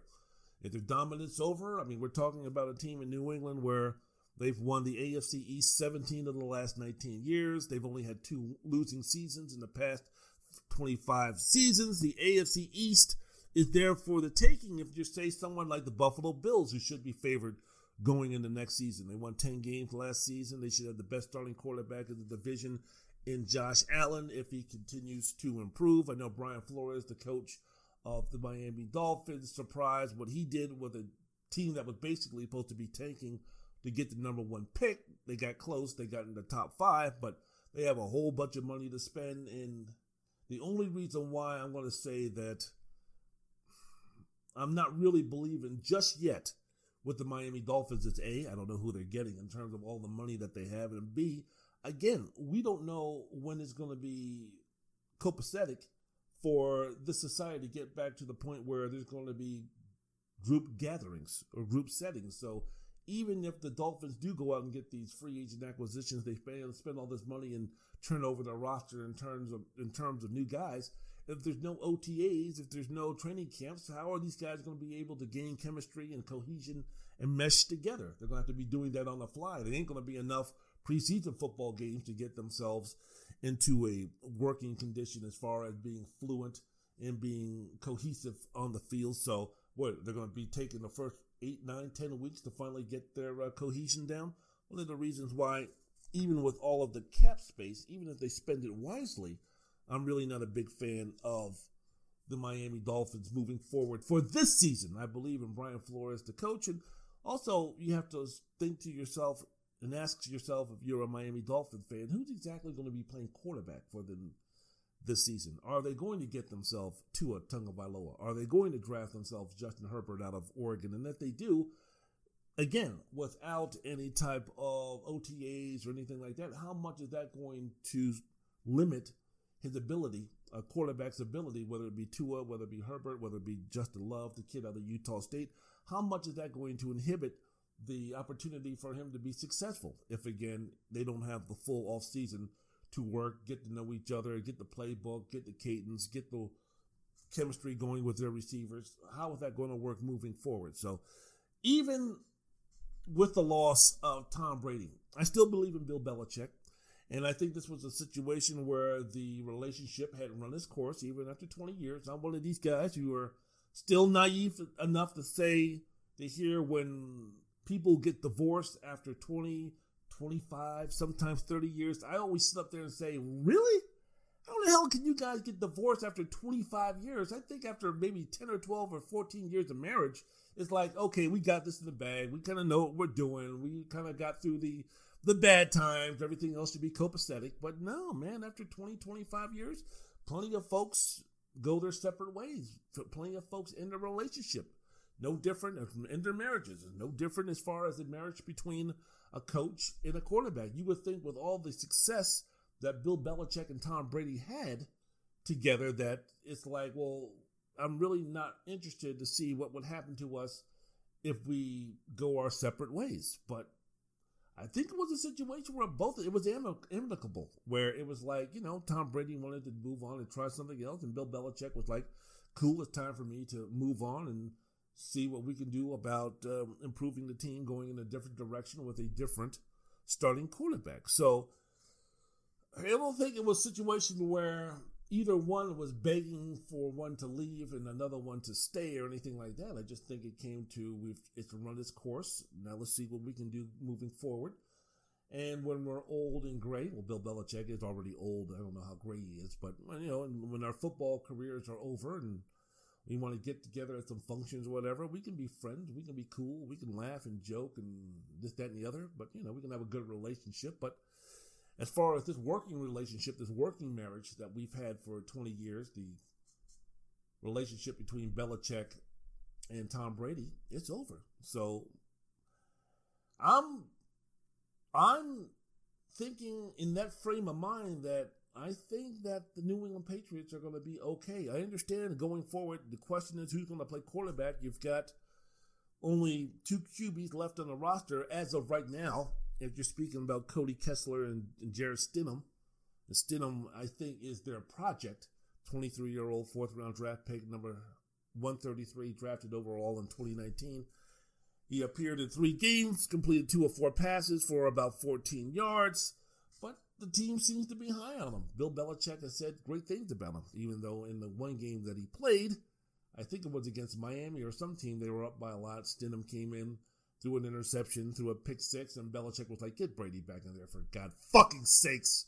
The fuck with that. But other than that, the scuttlebutt around the thoughts and feelings around the Patriots organization about Jarrett Stidham is positive. So maybe it's a situation where, again, due to the lack of OTAs and training camps and everything, maybe as of for this upcoming season that they go ahead, they stick with a quarterback who he knows the system, he knows the language, he was worked with Josh McDaniels, he's been with them for a few years, so let's just go into the season with that. Now, could they bring in another quarterback? You take a look at Jameis Winston is available, Cam Newton is available, Andy Dalton are possibilities. Those quarterbacks are possibilities. If they get desperate enough, maybe someone like a Joe Flacco is still on the market. Maybe someone like a Blake Bortles is still on the market. Who knows? Will they go ahead and draft somebody, Jalen Hurts, or will they try to move up and pick somebody in terms of a draft pick is concerned? Will they go out and get themselves a Jake from State Farm, or will they go out and get themselves the Eason kid who played at the University of Washington after transferring from Georgia? What do we do? Where do we go? What are your thoughts and feelings when it comes to what the New England Patriots are going to do? I don't know. Who knows, man? I'm not sitting there with Bill Belichick. I don't know what he's going to be doing. You don't know what he's going to be doing either. I haven't seen enough of Jarrett Stidham play, and I don't have the acumen. I don't have the experience. I don't have the knowledge to sit there and to break down the game of Jarrett Stidham and see if he was going to be a good fit for what the New England Patriots want to run. So I'm just going to have to put my faith in Bill Belichick and his resume and the success that he's had and say that whatever decision that he makes to go at quarterback is going to be the best decision for the team, whether that be to stick with Kessler, better be to go in there with Stidham, go in there and get themselves a quarterback through trade or free agency. I don't know. If anybody who I'm thinking about, and the names that I mentioned, Jacoby Brissett, Blake Bortles, Joe Flacco, Cam Newton, Jameis Winston, the one quarterback who I see could fit if New England wanted to go outside of the organization and find themselves a quarterback. I think the one that could resemble Tom Brady the most in terms of what he could give to the New England Patriots for this upcoming season is Andy Dalton, who's going to be no longer needed because Cincinnati, for all intents and purposes, has told everybody that they're going to be drafting Joe Burrow, and there hasn't been anything in the interim to suggest that Cincinnati is going to be going in another direction. So because of that, hey, this could be a situation where the Patriots could get themselves on into the game of getting Andy Dalton. And I think that, again, he's the player that most resembles Brady. He's smart. He's a team guy. He's kind of like cut from that Alex Smith mold. You know, the player who was played for the San Francisco 49ers, played for the Washington Skins before he blew out his knee. But I think Andy Dalton is cut from that cloth. And when you're cut from that cloth, that usually goes as far as being defined as if you put good talent around them, if you put them in a good system, he's the type of guy that could be very successful. He's not going to go out and do what Jameis Winston does and throw 30 interceptions. He's not going to be making bad decisions. He's a really good system type of quarterback, speaking about Andy Dalton. And I think that system could work well for him if New England were to get his hands on him. Throughout his career, he's had a completion rate of, speaking of Dalton, had a completion rate of 62%. He thrown for 204 touchdowns, 118 interceptions. He's had some success playing quarterback for the Cincinnati Bengals. Not a easy thing to do if you take a look at that organization. So if the Patriots were to go outside of the franchise and get themselves a quarterback somewhere else, my guesstimation would be that it would be someone like an Andy Dalton. Now, you speak about, well, what about Cam Newton? Health has been a major problem. I mean, we're speaking about the 2015 NFL MVP, but since then, Cam has been too injury prone. The last 3 years, he's had 2 shoulder surgeries. Another this past December, a foot injury that ended his 2019 season. I don't think that at 30 years old, I think Cam Newton is an old 33. And when you take a look at Newton, what made him so special, it wasn't his prolific passing, but it was his overall ability to pass and to run, made up for the lack of accuracy with the fact that this was a guy who was 6'5", 250 pounds, tremendous athlete. He could get out in the open field and do some things. He wasn't Lamar Jackson, of course, but he could do some things with his feet, so, and his athleticism. So when that starts to decline because of injury, well, then what you're left with as far as Cam Newton being a guy who can lead a team to a Super Bowl championship? Not much. Wendell's World in Sports, the podcast. I'm your host, Wendell Wallace. So glad that you could be with us. Jameis Winston, famous Jameis. I think, yeah, people laugh and scoff and joke about the 30 interceptions. I understand that. But, man, there were some times, I even said it in my podcast sometimes, where I thought that Winston was right on the cusp of becoming that quarterback that many people thought they were going to be getting when he was drafted number 1 in the NFL a few years ago or years ago. I thought that there was plenty of times. I saw him play a game against 2 games. There was a game against the New York Giants. There was a game against the Los Angeles Rams. And he was balling, man. He was balling like a mug. And I just thought to myself, and I said this on my podcast, I was like, man, Jameis Winston, you know what? He might be actually turning the corner. The light bulb might be coming on. He might be getting it, if I could use those cliches to talk about Jameis Winston, because one of the things that I liked, you know, and we saw this in that HBO Hard Knocks, where, you know, it seemed like when they did the Tampa Bay Buccaneers, and I was taking a look at that, it seemed to me like Jameis Winston was just too much of an immature clown for some reason. He didn't look like a leader. He was still learning on the job how to become a leader. And I really wasn't impressed with his leadership skills. And, of course, some of the off-the-field transactions dampened that opportunity even more. But what I saw when I was seeing him play again throughout the season, and mainly highlighting the games against New York, the Giants, and the Los Angeles Rams, I saw a guy who was so much more mature on the football field.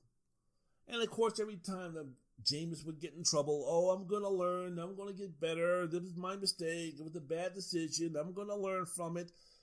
And it gets to the point where it's like, you know what, you got to show me, don't tell me. And those games that I was watching, he was showing me that, you know what, this guy is maybe starting to really get it. And then he'd go out the next game and throw 5 interceptions. But you know what? The only reason why I'm saying all these things is because there's some talent there. There's some upside there. I mean, there's a guy that still, I think, could be a Pro Bowler. I think you put him in the right situation, maybe he needs a year or two to sit on the bench. Maybe. Put him in a really strong organization. Put him behind a really good quarterback. Put him behind a smart quarterback. Give him a really good offensive coordinator. And just let him maybe sit for a year and a half. Put him back out there. Let's see what he does. I'm not ready to give up on Jameis Winston. I'm ready to give up on Jameis Winston as being a starting quarterback for the 2020 season. I'll say that. I think anywhere he needs to go, he needs to be a backup. I don't think Winston will ever fulfill his potential, the expectations that he had coming out of Florida State, if he jumps right back into being a starting quarterback for next season. I say, look, do what maybe Ryan Tannehill did. Tannehill was a guy who was a starter for a few years with the Miami Dolphins. Things didn't work out. He wanted to be a backup with the Tennessee Titans behind Marcus Mariota. Mariota was effective because of a strong running game with the Titans with Derrick Henry and the coaching of Mike Vrabel.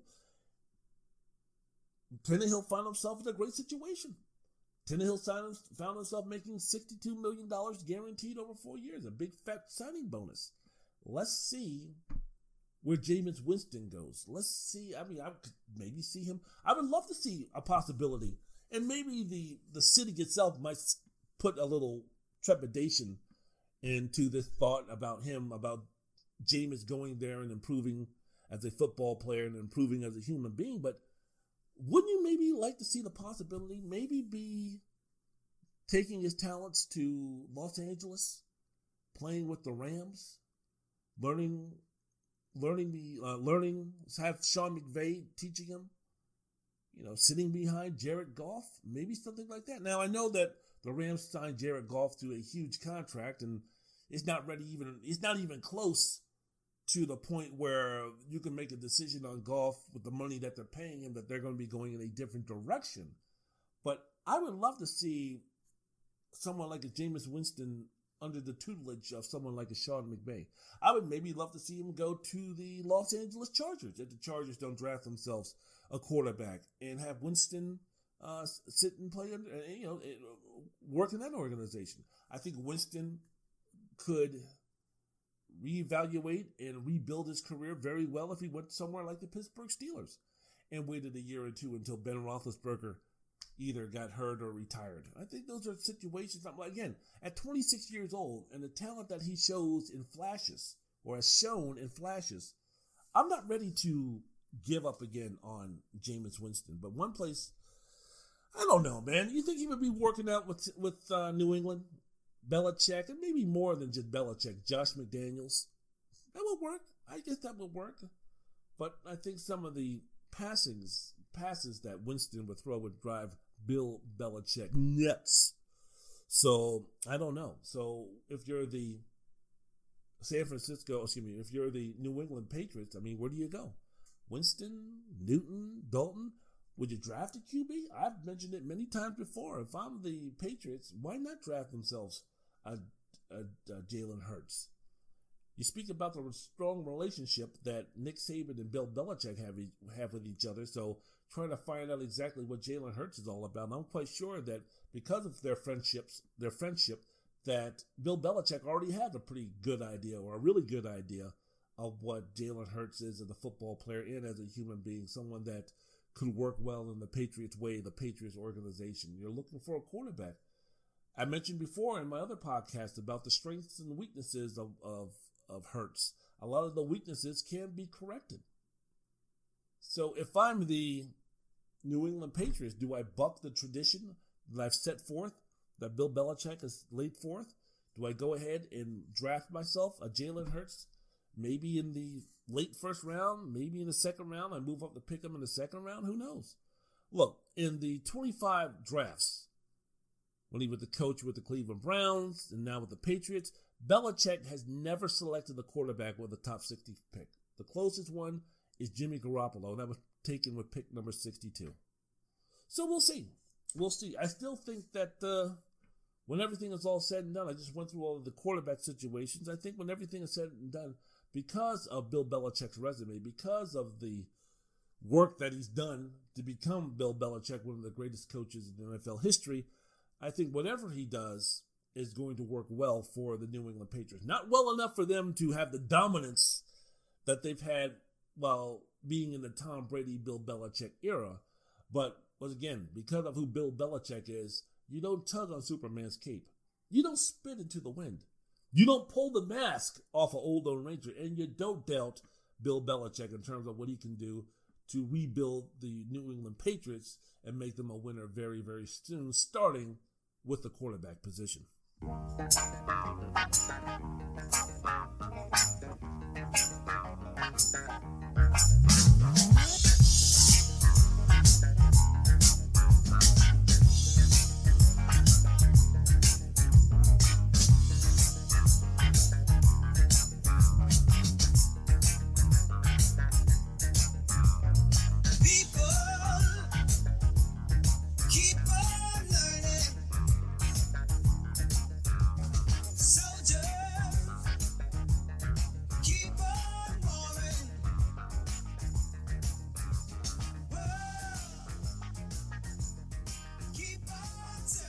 Wendell's World is Sports. I'm your host, Wendell Wallace. So glad that you could be with us. Speaking about what's going down in the NFL's and free agency, taking a look at what's going down with the New England Patriots, taking a look at what's happening with some of the NFL free agents, such as from the quarterback position. And now we're going to move on to what in the name of holy hell is the Houston Texans head coach and general manager Bill O'Brien, Billy O. What the hell is he doing, man? And really, after a move like that, that's a fireable offense. That is a fireable offense. Now, I know everything probably had to go through the owner, but what in the hell is he doing trading away DeAndre Hopkins? Bill O'Brien needs to be fired, especially if what Michael Irvin said was true about a conversation that O'Brien had with DeAndre Hopkins before trading him. If that's true, get him out. So DeAndre Hopkins was traded to Arizona. Hopkins and a fourth-round pick go to the Cardinals for running back David Johnson, and a second-round pick this year and a fourth-round pick next year. Made no fucking sense with that. No fucking sense at all. None. Why the hell are you going to trade Hopkins? He's a three-time first-team All-Pro receiver. He had 3 years remaining on a contract which was friendly, reasonable. $39.9 million. None of it was guaranteed. I mean, he's basically making about $13 million per year until 2023.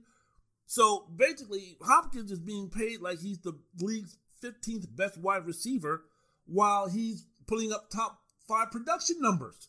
And if you're speaking about the relationship that he's had on the field with Deshaun Watson, what the fuck are you doing? So, what, salary cap? The trade wouldn't bring back much in terms of immediate salary cap relief. Getting rid of Hopkins only saved the Texans a little more than $3,000 for 2020. So, I mean, you take a look. So, what are the Houston Texans all about now? Will Fuller, Kenny Stills, DeAndre Carter, Steven Mitchell, Chad Hansen, Isaac Whitney. What the fuck is that? And you had DeAndre Hopkins. And the relationship, again, that he had with Deshaun Watson. Last season, Hopkins caught 104 passes for 150 targets for 1,165 yards, right? Will Fuller was the second in terms of passes and targets. So Fuller caught 49 passes and on 71 targets.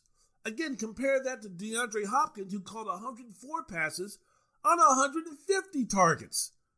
That's more than doubled than what Will Fuller gave these guys, who was the second leading receiver. What is Deshaun Watson thinking about right now? Are you kidding me?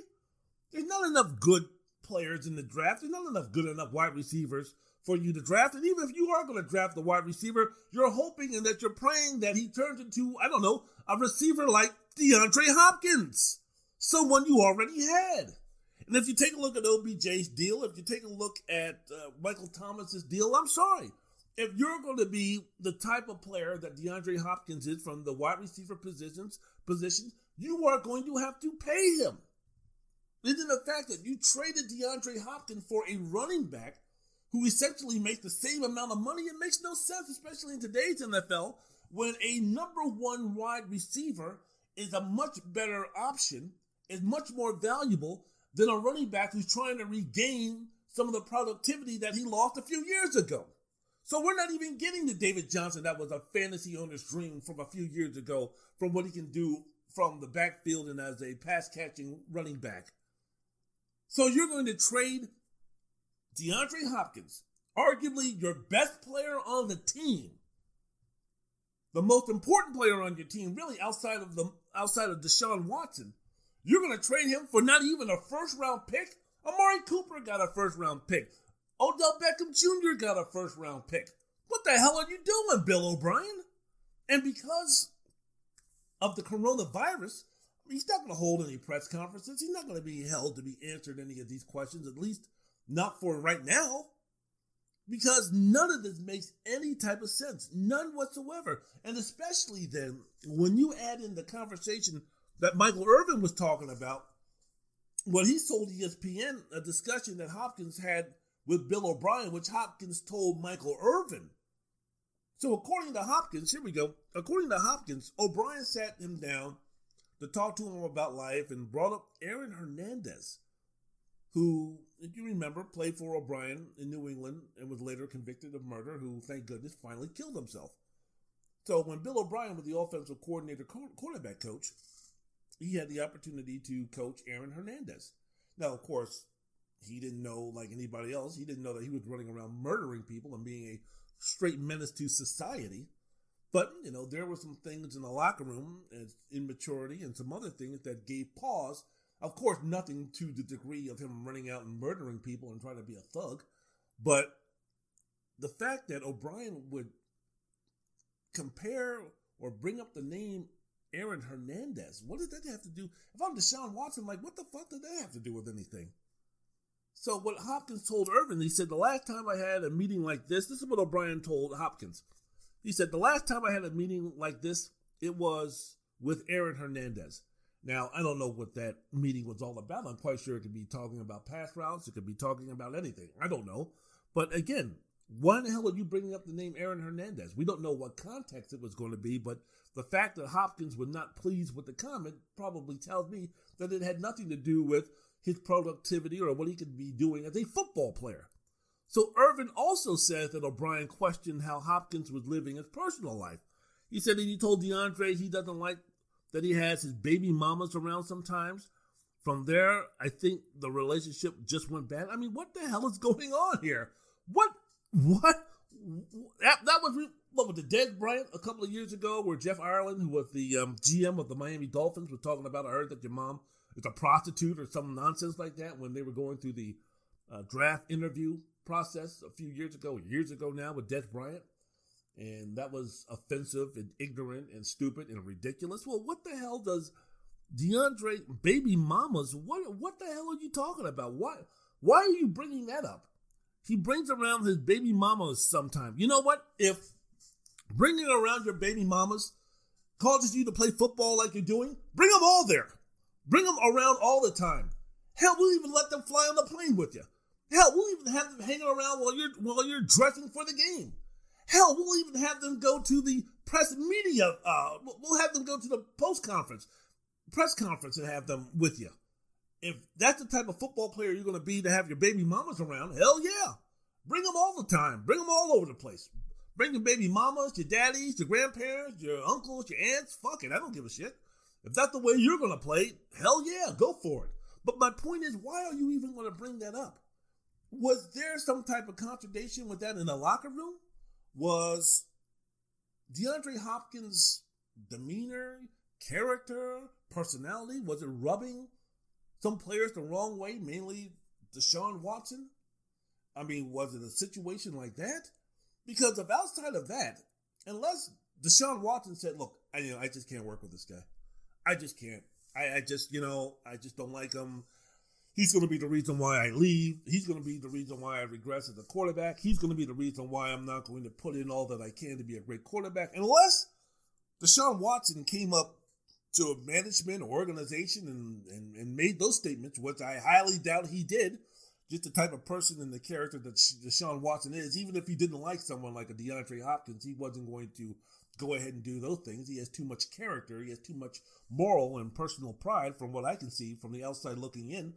That's what I garner, that he wasn't going to be doing something like that. So outside of something ridiculous like that, why in the world would his off-the-field situations or relationships, why would that be any of your business? Again, if it was affecting his play on the field, I mean, maybe, possibly, but still, leave that shit alone. Why, are we going to be critiquing what you do in the offseason, Bill? Are we going to be critiquing what you do when you leave the Houston Texans organization and practice facilities and such? Maybe there's something in your personal life which is preventing you from being a better head coach or being a better general manager? Are we going to be asking about your situations? Hey, man, if you're living in a glass house, don't throw no stones. And I'm not saying I know anything personal about Bill O'Brien, but come on, man, this is the NFL. You're talking about a league where you have guys beating up women, where you have guys, DUIs. You have guys who are committing crimes all the flipping time for the most part. Bringing around baby mamas or not approving the fact that he's having children with different women. Who gave you that permission? Who do you think you are to ask someone like that? It's just ridiculous to me. And if that was true, again, we don't know because of the virus, because of the coronavirus. We haven't had the things be put in place. We haven't been in a position for Bill O'Brien to respond to any of these allegations. So we don't know. I'm not saying that Bill O'Brien said this. I'm just going on I'm giving my thoughts and opinions about if he said these things. I don't know. I wasn't in the room. So I'm not castigating any blame on Bill O'Brien. I'm just saying in the scenario that if he did say these things, he shouldn't have a job. He should be fired immediately. Immediately. Like yesterday. He should be fired like Alex Cora quick in terms of him losing his job. That's unacceptable. Don't be delving into people's personal life like that with that type. You don't have that type of relationship. I'm guessing if the discussion with Hopkins was not received well by Hopkins, it seems to me that you don't have that type of relationship with that player to be asking those type of questions, to be making those type of comments. It was just interesting to me. So now you have a team that's going into the season where they traded Jadeveon Clowney and DeAndre Hopkins, and they couldn't even get a first-round pick for either of those guys. And going into the draft, the Houston Texans don't have a first-round draft pick. What are you doing? What exactly are you doing to Deshaun Watson? And we picked up Laramie Tunsil. That's great and everything. You still need weapons. I mean, I'm glad that, in somehow, some way that you address the offensive line for your team because Deshaun Watson was getting killed out there. But you're taking a look at the short term and not thinking about the long term when you make some of these moves, and especially if you're not going to get true value. Look, just whenever you trade someone like a Jadeveon Clowney, whenever you trade somebody like a DeAndre Hopkins, you're never going to get dollar for dollar. We understand that. Never going to happen. But damn, could you at least get 65 to 70 cents? 75 if you're really, really good? If you really find an owner or a general manager that you can dupe, maybe at the best you can get 75% of your return from trading someone like a DeAndre Hopkins, who, again, I feel is a top 3, top 4, top 5 receiver, at the very worst, a top 5 receiver. But not even get a first-round pick, which, as Nick Wright explained, that you probably just took the first deal that you had, that you saw. You're going to try to tell me you couldn't call up the New England Patriots and say, hey, you know what, I took a look at your wide receiving situation. I see that Tom Brady is looking to eye somewhere else and looking to go a place where he can win. Can we talk and see what we can do about maybe maneuvering for something where, you can get DeAndre Hopkins? You don't think having DeAndre Hopkins on the New England Patriots would have interest Tom Brady? Maybe it wouldn't have. I don't know. But if I'm the New England Patriots, why not? Might as well give it a shot. Again, unless the Patriots were like, nah, we're cool. If Tom wants to move on, that's good enough for us because I really do want him to move on. But look, there's a relationship there between O'Brien and Bill Belichick. You couldn't at least call up Belichick and see what's up, what's happening, what's going on? Let's talk. What do you got for me? A team like New England who needs a wide receiver? Instead, you go ahead and trade him to the Arizona Cardinals for a broken down running back? I don't understand it. I really don't. Look, I don't know. I don't know. I'm not an NFL football coach. I'm not an NFL scout. I'm not on the practice field. I'm not in the meeting room. I don't have the experience or the intelligence or the expertise of being a head football coach like Bill O'Brien. So I don't know. I don't know the relationship. I don't know the personality. I've never met DeAndre Hopkins. I've never met Bill O'Brien. I've never been with those two in a room. I haven't talked to any of the Houston Texans and find out exactly what's going on and why DeAndre Hopkins was traded, what their relationship was with him and what the relationship was between that wide receiver and the head coach. I don't know. I have no idea. But from the outside looking in, this makes no fucking sense whatsoever. None. You're almost kind of hoping that it comes down to a personality conflict because just based on performance alone, I don't see any way, anyhow that you could be trading DeAndre Hopkins for the haul that you got. Again, especially when you have a guy who could be a potential MVP, a potential top 3 or 4 or 5 quarterback in the league for the next 8 to 10 to 12 years, like Deshaun Watson, and you're going to do this to him. I would like to see what Deshaun Watson's reaction was when all of this stuff went down. It's just amazing to me. And again, if it's true, I don't know if it is. I don't know. But if it is true, that what Michael Irvin is talking about in terms of the conversation that Bill O'Brien and DeAndre Hopkins had when, again, Bill O'Brien brought up Aaron Hernandez or brought up the fact that his baby mamas are around sometime and he doesn't like that. If those things are true, Bill O'Brien needs to go. And I'm not talking about tomorrow. I'm not talking about when the league commences. I'm not talking about when this virus is over. I'm not talking about when it's safe for people to get together. I'm talking about call his punk ass up. If this is true, call his ass up yesterday and fire him the day before that.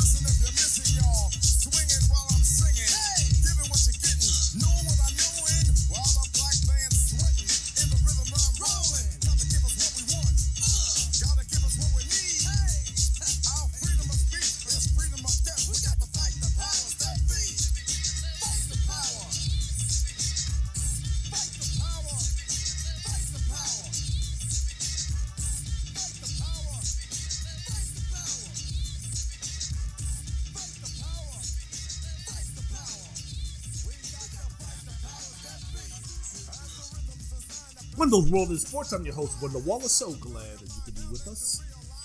Oh, man, let me end this podcast. First of all, thank you very much for listening. I appreciate that. I mean, it's not like y'all have anything else to do, right? It's not like you're going to work. It's not like you're doing anything. Sitting at home, relaxing. How many old basketball, football, hockey, baseball games can you watch, right?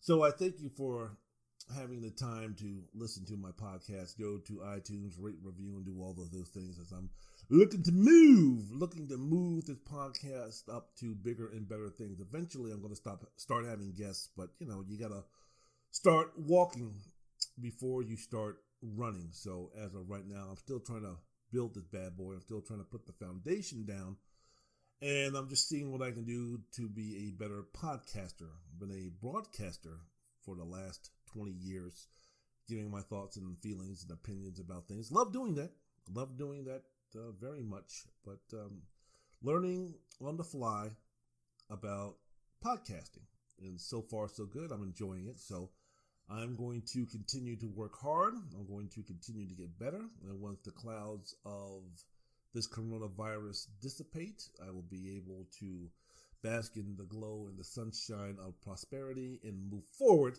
to see what I can do to make this the best possible podcast that you can listen to. So as I'm in the building stage, as I'm in the infancy stage still, I'm trying to get this thing together of where it needs to be. I thank you very much for allowing me to do this and for you to listen to my podcast. It really, really means a lot. Hey, I want to end again with everybody stay safe. Everybody be good. Look, we're trying to get over this thing, man. And, people are talking about, we will. One of the things that we always talk, I talked about it before on my podcast the last time was, when adversity like this strikes, people stick together and will help each other out and this, that, and the other.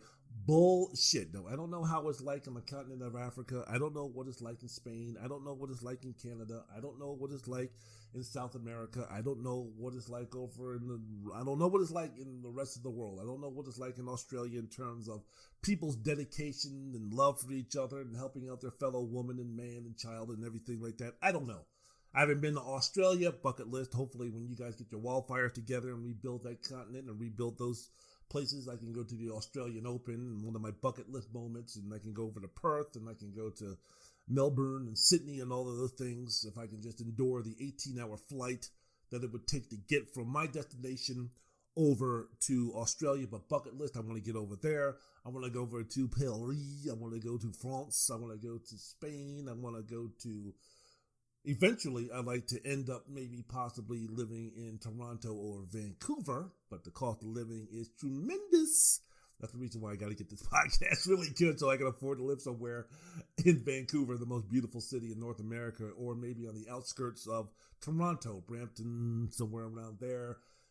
But basically what I'm trying to say is the fact that here in America, the United States of America, one thing that the coronavirus is doing is showing that people here in America, capitalist society, right? We've always been a selfish society for the most part.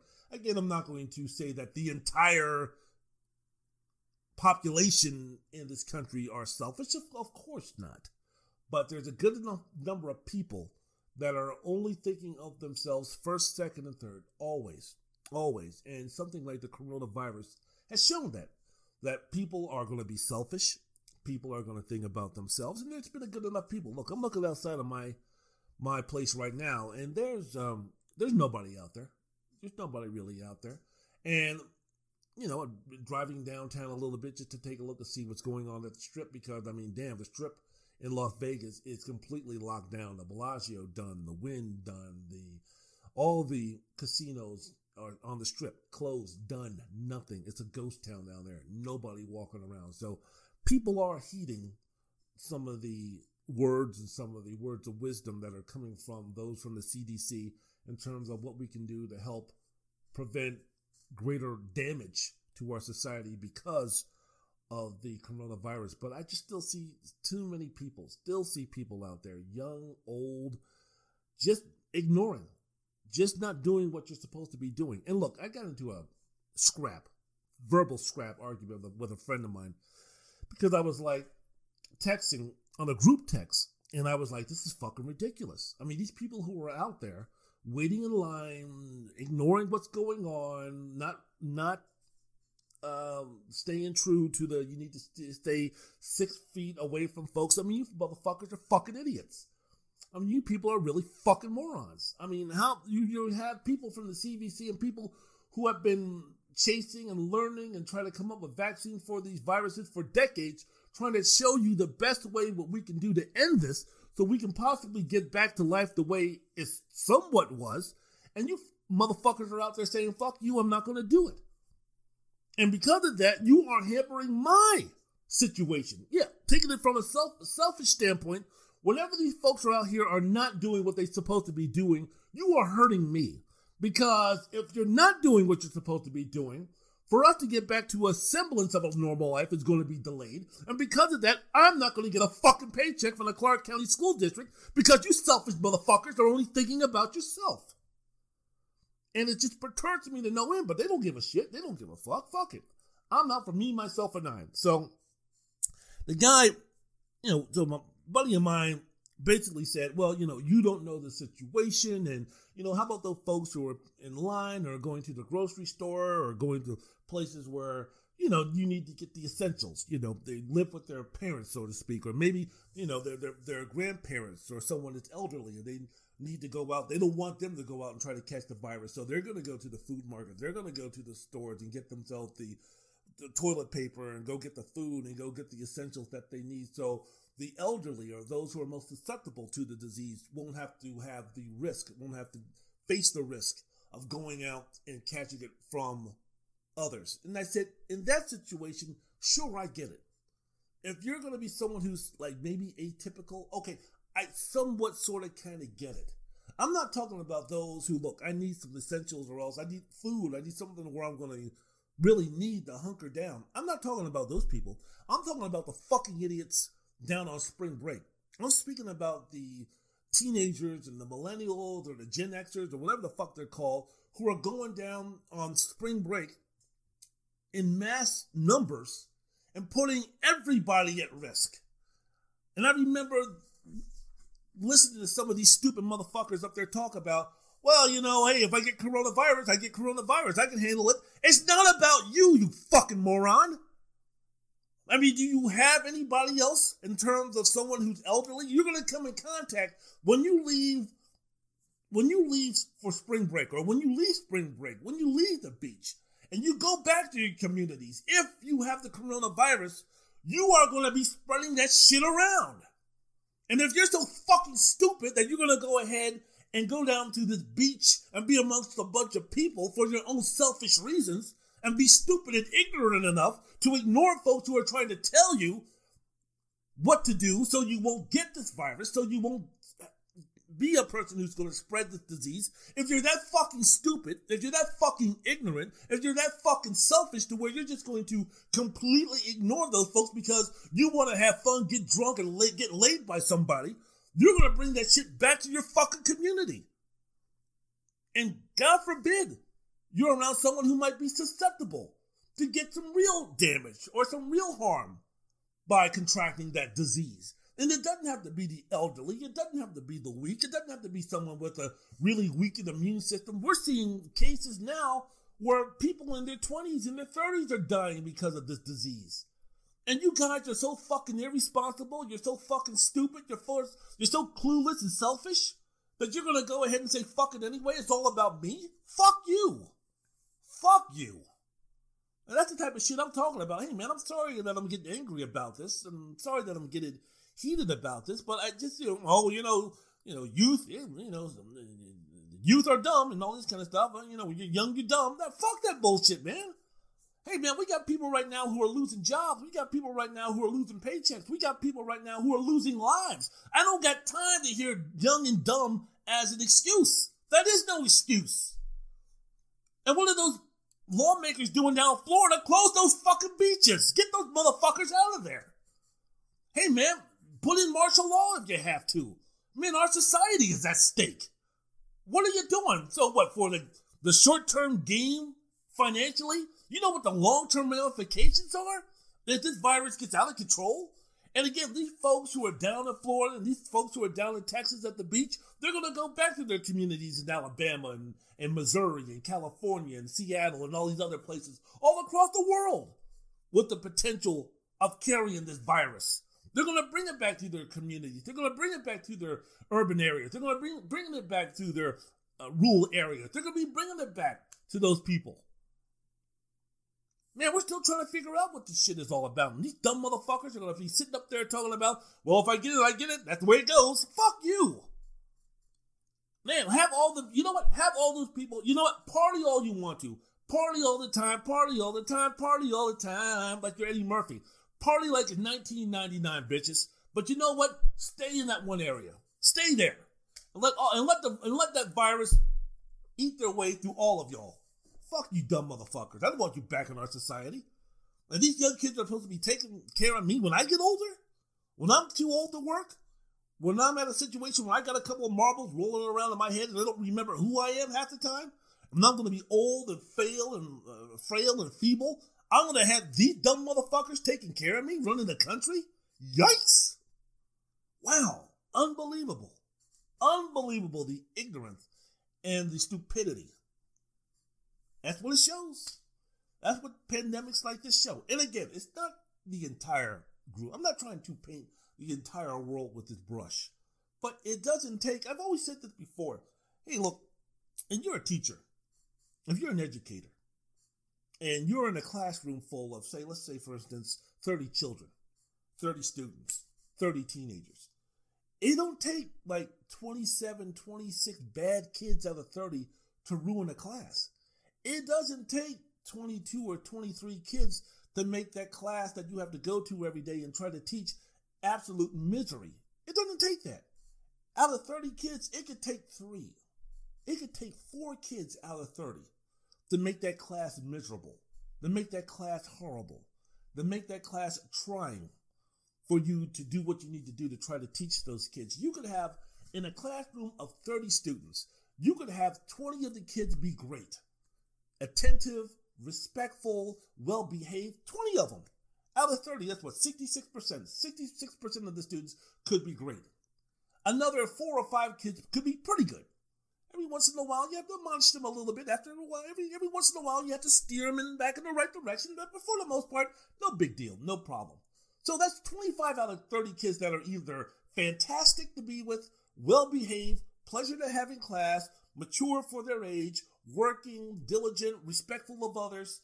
You can either, that and those who are, for the most part, really, really good, or just good kids, or no problem having them in class. You could have 25 of those kids in a classroom out of 30.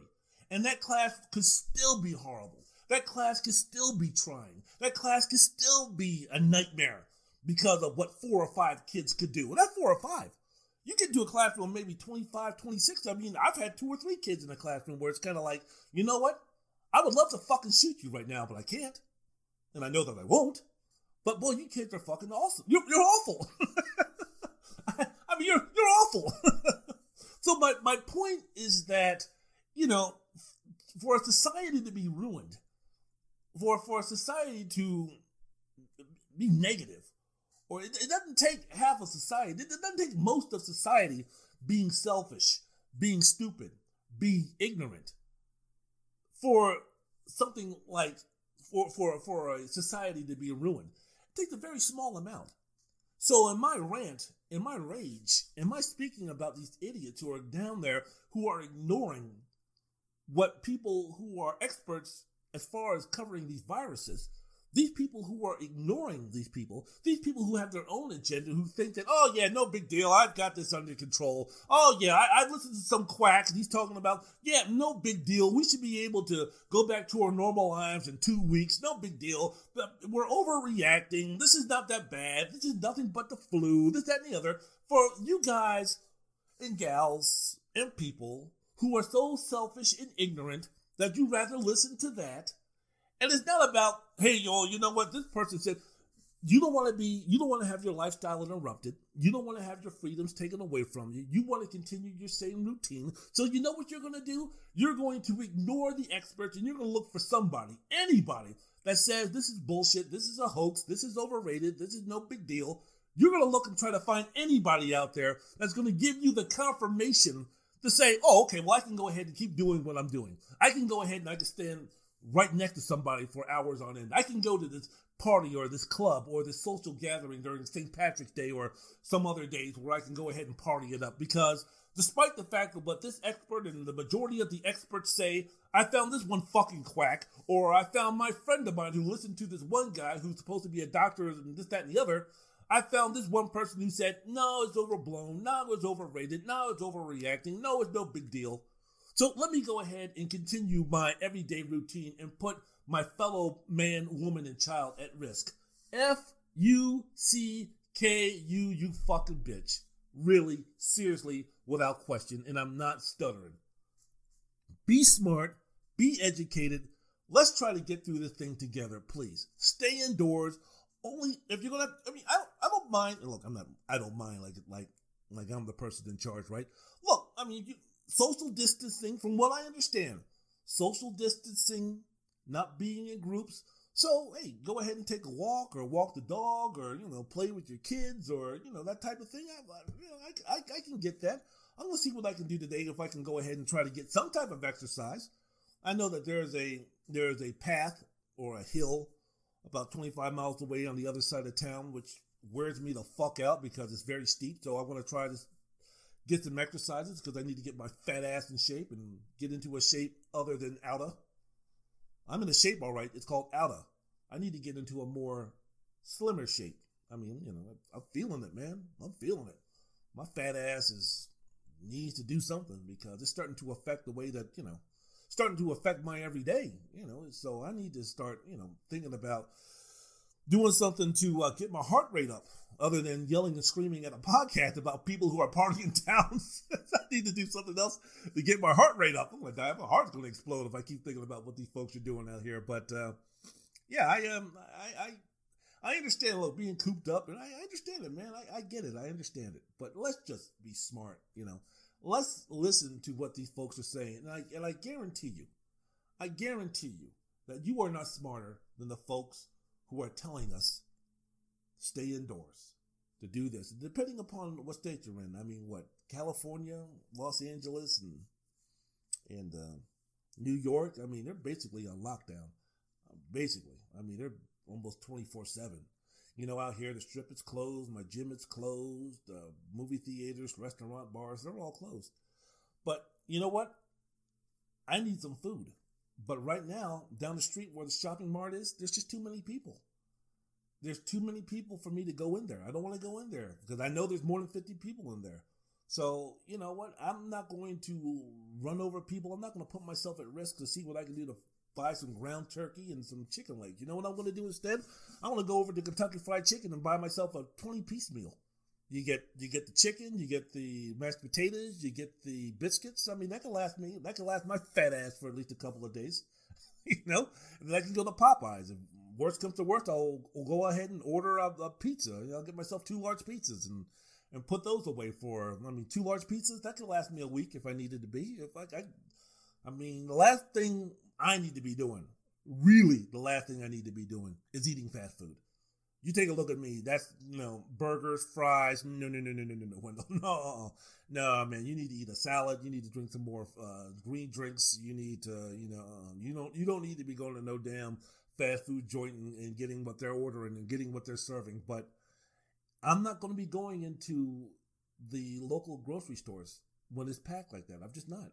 So if it comes down between having to decide whether I'm going to go to McDonald's and get myself a number 1 or go to Carl's Jr. or Sonic and get myself a large number 3, if I have to do that 2 or 3 days in a row, then I have to do that. But I'm not going to go to a place where I don't know if I have the coronavirus. I could have it right now. I don't know. I have no idea. I feel great, but I don't know. I don't know as far as whenever this stuff came out. I have no idea. So, I'm a little bit nervous about maybe I could be someone who could be going around and affecting somebody or transmitting the virus to someone who has a weakened immune system or something. I'm trying to stay away from folks as much as possible. No old folks around me, man. No way, no how.